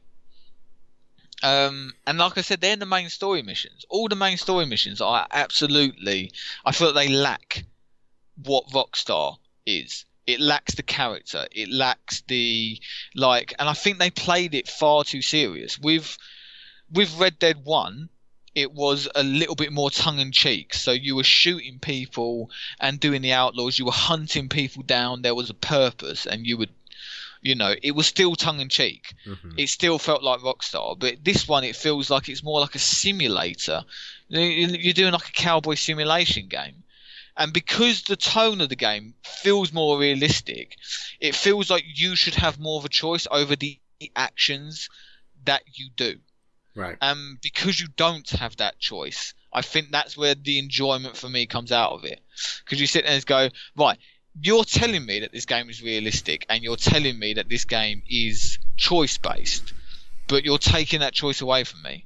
So now I don't feel like I'm having fun, because it feels like you're forcing me to do something that I don't want to do. Right. And then that's my main issue with it. The other issue is that, say, and like I said, I'm going to keep saying it, realism. Because it's realistic, fast travel only exists in the most basic sense. So you can unlock fast travel at your camp if you buy it, but from your camp you can go to a town. Okay. You can only fast travel from your camp to a designated town. Once you're at that town, you can do your thing. You can't fast travel back. You have to ride your horse. And of course the horse has stamina. And of course you have to tap the, and you can, you don't, you can, if you trot in time with your horse, it doesn't lose stamina. Oh, fuck off. And it's just, it's things like this, where you sit there and go, does this actually add anything to the game? Or is it just a chore? Right, this is just a chore. Like you said, the Wild West is empty. It's like fucking America, historically, that's correct. That's accurate. Because America wasn't founded yet, really. This is the birth of America as we know it now. Mm-hmm. So you sit there and go, right, they continuously talk about how, these city folk are coming in and changing our world. Okay? Because it is the change from the great Western times and the Great Plains to the more civilization style of America. It's the great change. Yeah. And you sit there and go, yeah, that's a great story to tell. But to have it historically accurate, where I'm literally riding for about 20 minutes real time on my horse through empty space, which looks beautiful. It does, to be fair. But it's just countryside. Yeah. Nothing interesting is happening. I sometimes get attacked by bandits. That's it. Right. So it's got like the opposite effect to what Far Cry is. Far Cry is everything is trying to kill you. Yeah. Red Dead is nothing happens for a very long time, and then if you're lucky, something happens. Right. Before you arrive at your destination. So I'm like, again, realism, in quotation marks, is killing it. Mm-hmm. The hunting system, really good. Okay. When you say good, you mean realistic, though, in the positive way. Yeah, I say really good in the fact that actually, the animals are in the correct locations. I like that realism. The animals need a specific gun to kill it. Yeah, I like that. In Far Cry, I can throw a grenade into a pit of bears and they all die, and I can just collect their pelts and somehow use their carcass of a body, which, let's be honest, if I blew them up with a grenade, it wouldn't be much left of them. Mm-hmm. But fuck it, I can still somehow make a bag out of that. You sit there and go, okay, then yeah, that's a bit stupid. If this game is realistic, though, I like the fact that they're in the correct habitat, and I like the fact that I need to use a specific gun to kill them. I don't like the fact that their quality of their pelt depends on how the animal itself has chosen to live. So, for example... My pelt would be shocking, then. If it's chosen for no reason, nothing that you can control, it's got a perfect pelt, Gareth, and then it runs into mud. Suddenly, that pelt is now not 3 stars, it's 2 stars. Right. You go, shit like that? Yes, that's fucking realistic. In a game, that's fucking annoying. Okay? Because not only do I have to hunt the animal, not only in the correct habitat, not only do I have to use the correct gun, which I'm okay with, because that makes it more of a mini game and that makes it fun. Mm-hmm. It's now turned itself into a whole hunting simulator inside another game, where you have to get the correct, the correct weapon, the correct habitat, and you have to hunt the correct type of animal. And guess what?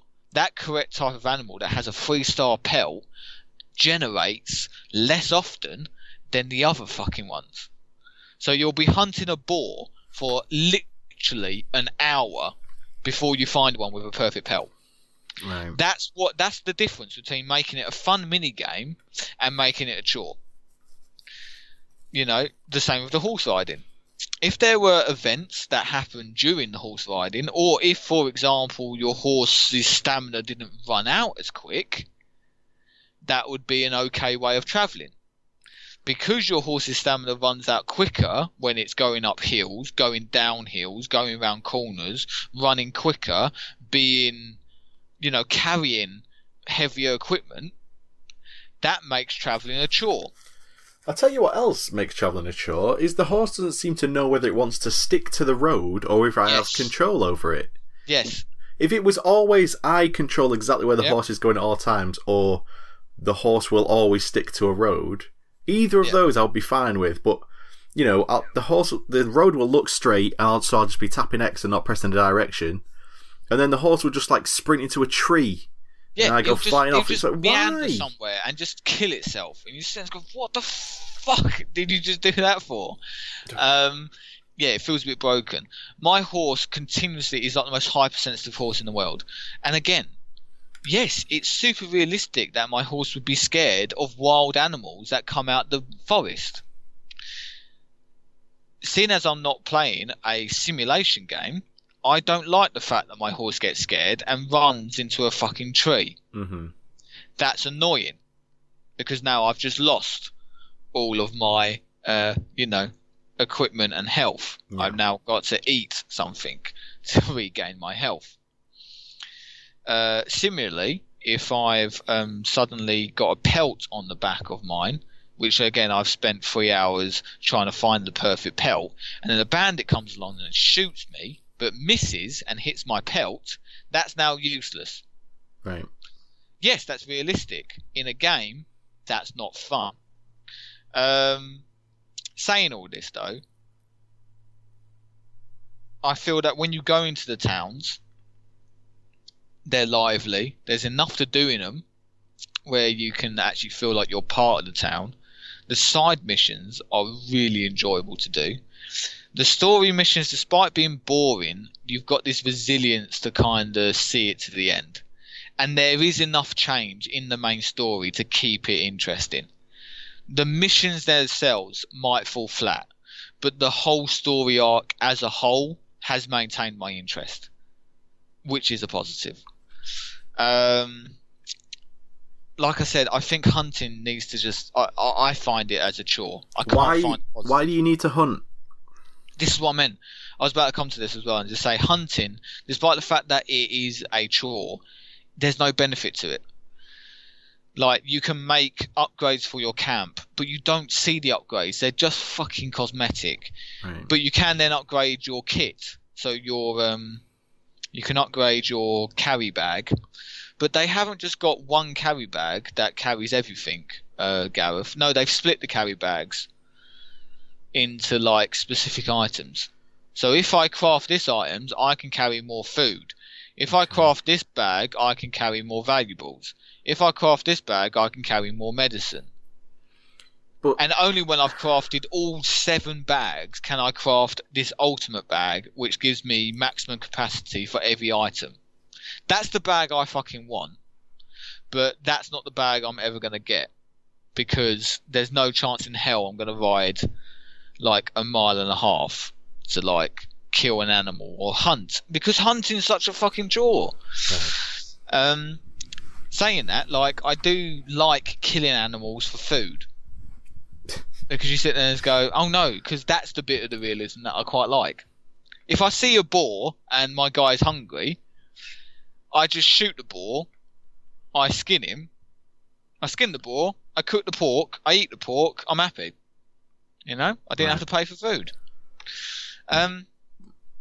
I think the towns, there's differentiation between the towns. So you got Saint Denis, which is like a massive city. Compared that to, say, Blackwater, once you get there, which is like a small upcoming town, which is like the main town in Red Dead 1. And then compare that to like the small little villages of like Valentine and Rhodes, which is where you spend like the first, say, 3 chapters. Like there's difference in the people as well, and I really enjoyed that. So talking to like the hillbillies of Rhodes compared to like the up class people of Saint Denis, and it's just like this. It feels different, and it keeps your interest enough.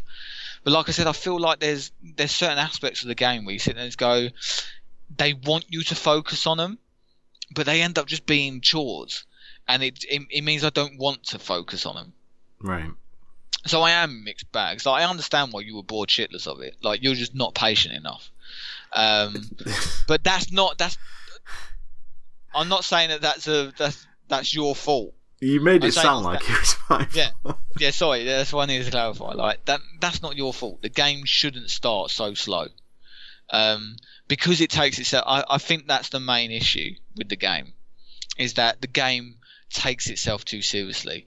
Rockstar has taken quite like their visual style, or like their game style, is taking a realistic and similar, recognizable environment and kind of adding these quirky experiences to it and these quirky characters. And I feel like they've just gone, you know what? No, we're going to take that completely different direction this time around. We're going to go pure realism. And it starts off so fucking slow, and like you said, it's just like, oh, I can't be fucked to do this. Like there's nothing that holds your interest apart from, like I just said, pure stubbornness to kind of go through it and say, oh no, I wanna see it to the end. I want to explore this game. Like by the time you get to chapter 3, that's when the game really starts kicking off. Mm-hmm. But I said, it's 3 chapters of kind of grinding through it and surviving off. Like the thing that did it for me was the side missions. Like I said, if I didn't have those side missions, I would find the game quite difficult to play. Right. But yeah, I'm enjoying it. I am going to complete it. I think that I think it's not as good as everyone keeps raving about. I think there's more flaws in it than people are saying that actually exist. But again, the map is huge. There's a lot to explore. I just think that realism in the game killed it a bit, and that's what makes the game more of a chore for me than an actual player experience. I'd like to just provide some like concrete examples of what I hated, because I feel like I've been generally harsh, but I'd like to give some examples. So there's a bit very early on where after the bit where you have that first fight with someone, and I just couldn't seem to knock him down. Yep. There's a woman who was living in the house that these people were attacking. Yes. And you like helping her onto your horse, and your main character goes, "We're bad guys, man, but we ain't them." And it's like, oh, so you're just coming straight out and just saying you are bad guys in like we're outlaws, but you're gonna see we have a heart of gold, that kind of like thing right from the start. And it's like, oh, the cringe. And there's another bit where like it's the hunting tutorial, and the cook is like, I forget what he said. I think he says like, oh, we can't cook it, we need to skin it first. And your main character goes, can I skin you? And it's like, what? This is really bad. Like, I'm supposed to like someone in this game to latch onto, but there's just nothing to glom onto. Yeah, I agree with you. And any time you're walking through a camp and someone's like, oh, hey, looking good, sir. And it's like, in the bottom right, it's like, hold L2 to talk to this person. I just walk past. The very first thing I did when it let me get to camp was try and shoot one of the people in that camp in the face. And it didn't let me. It really annoyed me because I really, really wanted to shoot him in the face. Yeah, there's about 3 people that I consistently want to kill. And when I'm on missions with them, I'm just like, does he die? Please say he dies. I want him to die now. I felt like I was seeing his face. I want him to die. There's a sequence, again, very early on, like tutorial-y stuff, where you have to hijack a train. Very, very boring. I think they thought this was going to be like an action set piece. Yes, yeah, that fell flat as well, because by the time you got onto the train, and then they're like, "Oh, rob the people," you literally just go around and just talk to people, and they give you money. And I was just like, "Yeah, this is." Like, they thought this was going to be like some exciting thing that happens in the first bit of the game that people are going to be well excited by. You just press the trigger, it locks onto someone, you shoot them, and they die. And then especially on the train, because they lose balance. So even if you shoot them in the arm, yeah, they kind of lose balance and they stamp, obviously because they've been shot and the realism, but then they just fall off the edge and then the train kills them. Yeah. And you're like, oh, okay then. So I literally only have to shoot near you and you will die. Yeah. And there's a bit at the end of that mission as well where it's like there's some employees who are on the train, and at the end the guys leading your group's like, so I tell you what, main player character, you do whatever you like to these guys, and then it pops up in the bottom left, hold L2 to talk to these guys. Clearly they want you to be like, are you going to decide to let them go? I just shot them all in the head instantly, because I was like, they're just fucking polygons, I don't give a shit. No, there's no character in this game, so I don't care what these people are going to say to me. My reaction was different. I just let them go. I just went, there was literally no effort. There's no point in shooting them. Like, there's no benefit apart from this is a moral choice. Okay, it wasn't moral choice though. They're nothing to me. Yeah, there's fuck it, just let them go. They've not been set nothing. up. Like, see, I'd prefer it if those choices came back and bit you in the arse. So, for example, like if I say, right, I'm going to let them go, and then they decide to go, and they pull out a gun, and then I'm like, yeah, good. Sure. Now I'm going to shoot you. Like something like that, like a curveball, but it just never comes ever. They're just so black and white. It's just like, like I said, when I say a moral choice, I mean this is your time to decide whether you're going to be an outlaw or a saint. And you sit there and it's just like, oh, it's so fucking obvious as well. Like, and it breaks the realism. Mm-hmm. Like, and I think that's what irritates me, because you sit there and go, like, if you want the game to be realistic, then keep with it. But because the tone is always so mixed, you never know what you're getting. Yeah. Some missions, like I said, some missions are typical Rockstar. Like, where I'm jumping from a horse onto another horse, booted the guy off his horse to steal his horse. And then I'm riding off and I'm shooting all the bandits on the horse, and I'm just like, this is typical Rockstar. And then other missions, I'm back to super realism, where I'm walking for, no joke, 15 minutes as someone's talking at me, and then I sit down in a bar and then they talk at me some more, and then I've got a shoot off. And then I'm behind the bar, I kill 3 people, and then we run away from the police. Yeah. And I'm like, that was fucking boring. The game keeps telling me to use, like, eagle eye vision or whatever. Why would you ever... The game locks on to people when you press the trigger. There's no reason to ever need that, right? I just use dead eye because it's there. Yeah. You've got a point. I just use dead eye literally to fill someone with bullets and to blow their heads off. There's a pretty big gunfight fairly early on. It's like you guys are attacking some kind of... Yeah, I won't call it like gang, a mine. Yeah, it's a rival gang. And in the middle of that, it's like, press R3 in to use eagle vision. And it's like, fuck up, why? I'm in cover, somebody pops out of cover, I press left trigger, right trigger, it locks onto them, and I kill them in like one bullet most of the time. Yeah. I don't need... You've made the game play itself. Like, this action scene isn't exciting. There's no action. I press left trigger, right trigger, and you kill them for me. Yeah, because again, like I said, when you sit there and go, right, so now this is the realistic tone playing, but then if you play the game a little bit further on, there'll be a mission in it where you literally, like, blow someone out of a prison. You just literally, like, tear the fucking prison down, and, like, you ride off into the sunset, and you sit there and go, like, I wish it were one of these themes, one of these tones that was the consistent one, because I said, and I'd prefer it to be the fun goofy missions where everyone's like fucking hilariously drunk, but because it keeps trying to like you just said before, it keeps trying to like smash this we're outlaws with hearts kind of fucking realism, bog standard western story, I think that's why it keeps going. It just keeps annoying me because you sit there and go, things happen that could be avoided in the game, or like I said, like they just take a complete fucking U-turn because later on in the missions, you pretend or you get comfortable with two rich families, and the plan is that you're going to rob both of them.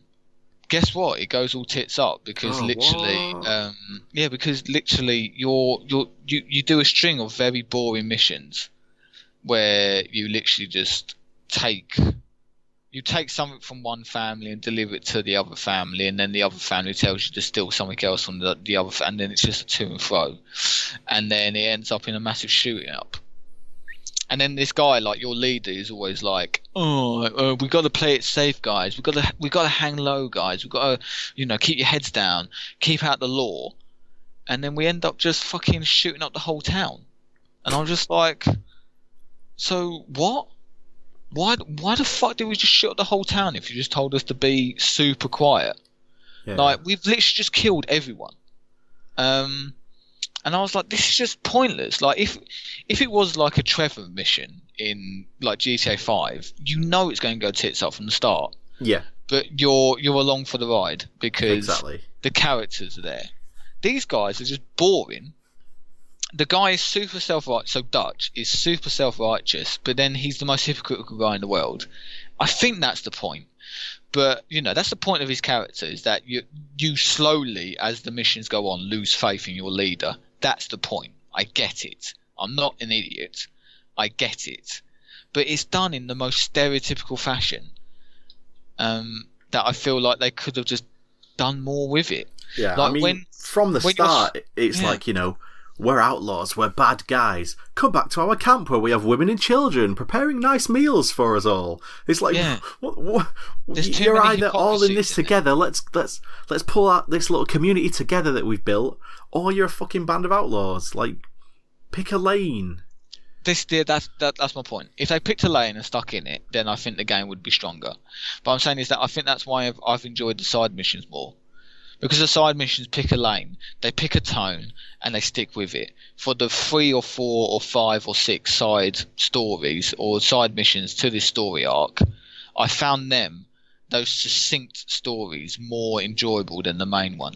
Right. At the minute, I just want to end the main story arc because I want to find the conclusion to it. Like I said, the main story arc has kept my interest, but the individual missions, because they keep changing tone, I just don't know where to stand with it. And like, I don't know whether this is going to be a boring walk-in mission, where I'm just going to be fucking on horseback for 15 minutes as the guy talks at me, or whether I'm actually going to be doing something in this mission. Mm-hmm. Like, there needs to be some sort of variety as well. But yeah, I think that the game as a whole, I'm enjoying playing it. As a whole, I feel like the world is it's well established. There's a lot of difference in it. It's a marvel to begin, in game design. You sit there and go, it's beautiful to look at. But if they just, I just wish that they kept the Rockstar tone. Like, why does it need to be so realistic? I feel like you've taken away a lot of the enjoyment because you're trying to ram down this moralistic story just down our throats, but it's just failing. And it's almost like they realised it was failing, and then they give you these quirky side missions, which are so much more fucking interesting to do. Right. So yeah, my frustrations are, I'm with you. I understand why you disliked the game, but I feel like if you went back and just, I don't know. Actually, you've already made up your mind. Like I've chomped through it and I've enjoyed playing it. And I feel like there are snippets of the game which I really do enjoy. But I think as a game experience, once I complete the main... And I think this is why I'm taking so long completing it, because I know that once I complete the main story mission, I'm not returning. Mm-hmm. Like, there is nothing that's going to bring me back to this game to 100% it. Like, I'm not going to do any of the collection missions. I'm not going to do any of the other, side missions. And I think that's why as soon as the strange missions turn up, I'm like, right, I'm completing all of these now, because I know that if I just do the main story missions and complete the game, I'm going to have no intentions of coming back, turning it back on to complete any other side missions. I just won't want to. Like, it's a very finite game for me. Yeah, I just feel no reason to ever play it again. It's not like, if you dislike the way GTA 5 plays, you might be like, oh, but that Trevor character is really cool, or I want to see if Franklin ever makes it out the ghetto. Yeah. Or, that world is so crazy and off the wall that you might be like, I just want to be in that world a bit more. There's so much going on. Yeah, exactly. Yeah, but it's recognisable. Yeah. GTA 5 is a world which is recognisable, but it's a hyper-realistic version. GTA 4 is a recognisable world, but is a bit of a mundane, bleak, but still interesting with unique characters. Each GTA game doesn't feel the same, but it has the same Rockstar tone. Mm-hmm. You can tell it's a Rockstar game. Same with Bully. The same with like any other Rockstar game. Even the original Red Dead. You sit there and go, we're in the Western, but it still feels like a Rockstar game. The characters are different, they're speaking different, but the world still feels bright and breezy and quite fun. Mm-hmm. This is another thing as well. Like in this game, you get punished for doing the fun things too harshly. Right. Like for example, in Red Dead 1, you could just grab a random stranger, hog tie them, put them on the back of your bloody your horse, ride out into the countryside, and just have a bit of fun, sort of thing. Like if you want to be an outlaw, just kill everyone. Happy days. Sure. You can do it. There's no real punishment for it. If you did it in a town, you'd get a bounty. Mm-hmm. In this game, though, if someone witnesses you doing a crime, you will get a bounty. If you have a bounty, regardless of how small it is, someone will hunt you for that bounty. I had a $5 bounty on my head. I had people hunting me for $5. Right. I was like, are you fucking serious? And it's another system which ends up feeling like the game's a chore.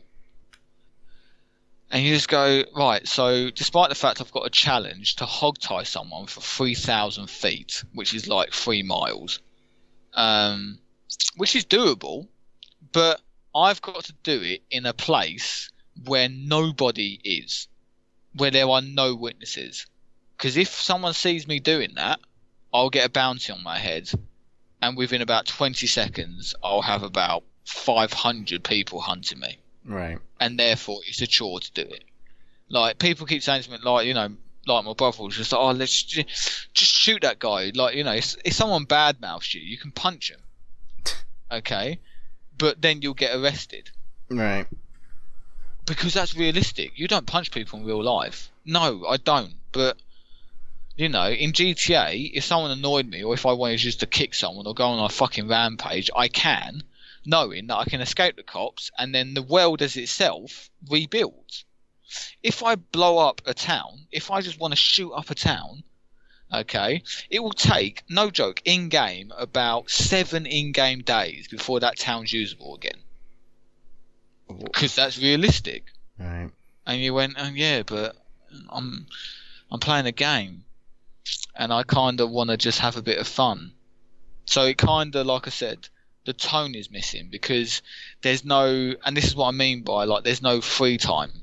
Really, you don't get the choice to do what really you want without major consequences to your story, mm-hmm. or to your moralistic standpoint. Morals didn't matter in GTA 5. You could just go and Uzi someone down. They're not talking to Franklin about whether he's a good or bad guy, but because there's a moralistic system in the game, you feel like, right, if I want to get the good ending or the bandit ending, I have to choose quite early on which one I'm doing. And because I've chosen good, I can't do anything which is remotely bandit related until I've completed the game. And you sit there and go, I just feel like I've missed out, on a big chunk of what a Rockstar game actually is. So, yeah. Like I said, some bits of it annoy me. I'm a little bit disappointed as the whole experience. I am still enjoying it, but I'm certain that as soon as I complete this game, I will not return to it. So take from that what you will. If anyone wants to buy a copy of Red Dead Redemption 2 off me, I'm accepting all inquiries on Twitter @GameBanter. Just PlayStation. PS4, yeah. Yeah. I did use the code that comes with it for like a horse condom or whatever the fuck it is before I played the game, and now I realise it's not really. It might take like a tenner for it even. I don't know. Just whatever you can get back, mate. Yeah. But no, it was lovely chatting to you, Gav. Yeah, you too, mate. And look at us being consistent. Do you reckon we'll get one out before the new year? Maybe not a regular episode of the podcast, but I do want to do my top 10 for the year. Every year I want to do it, and every year I don't. I used to want to do. Right. I used to want to do top 10s when it was me, Rob, and Don. Do like a top 10 of the year podcast, and then they'd always be like, "We haven't played 10 games this year. How have you played 10 games this year, Gareth?" And I'd be like, "Oh shit, I'm the only one." So I think I'd want to do that. Do like an hour-long episode where I talk about the games in my top 10, play some music from them, just a general sort of looking back at this year at the games that I've enjoyed. Yeah. I don't mind being a part of that. And then I can, because again, I haven't played 10 games, but I can tell you all the things I'm looking forward to in the new year. How about that? Definitely. We'll do something, I'm sure. There we go. We'll crack something out. Yeah, we always find a way. Indeed. But yeah, until next time. Until next time, my friend. Until next time. Thank you for hating Red Dead. Mate, thank you, Rockstar, for shitting in my mouth and telling me it was Cadbury's. Shitting in my mouth and saying and telling me I got to pay for it. I did pay a lot of money to play Get Shit in My Mouth Simulator 2018. Yeah.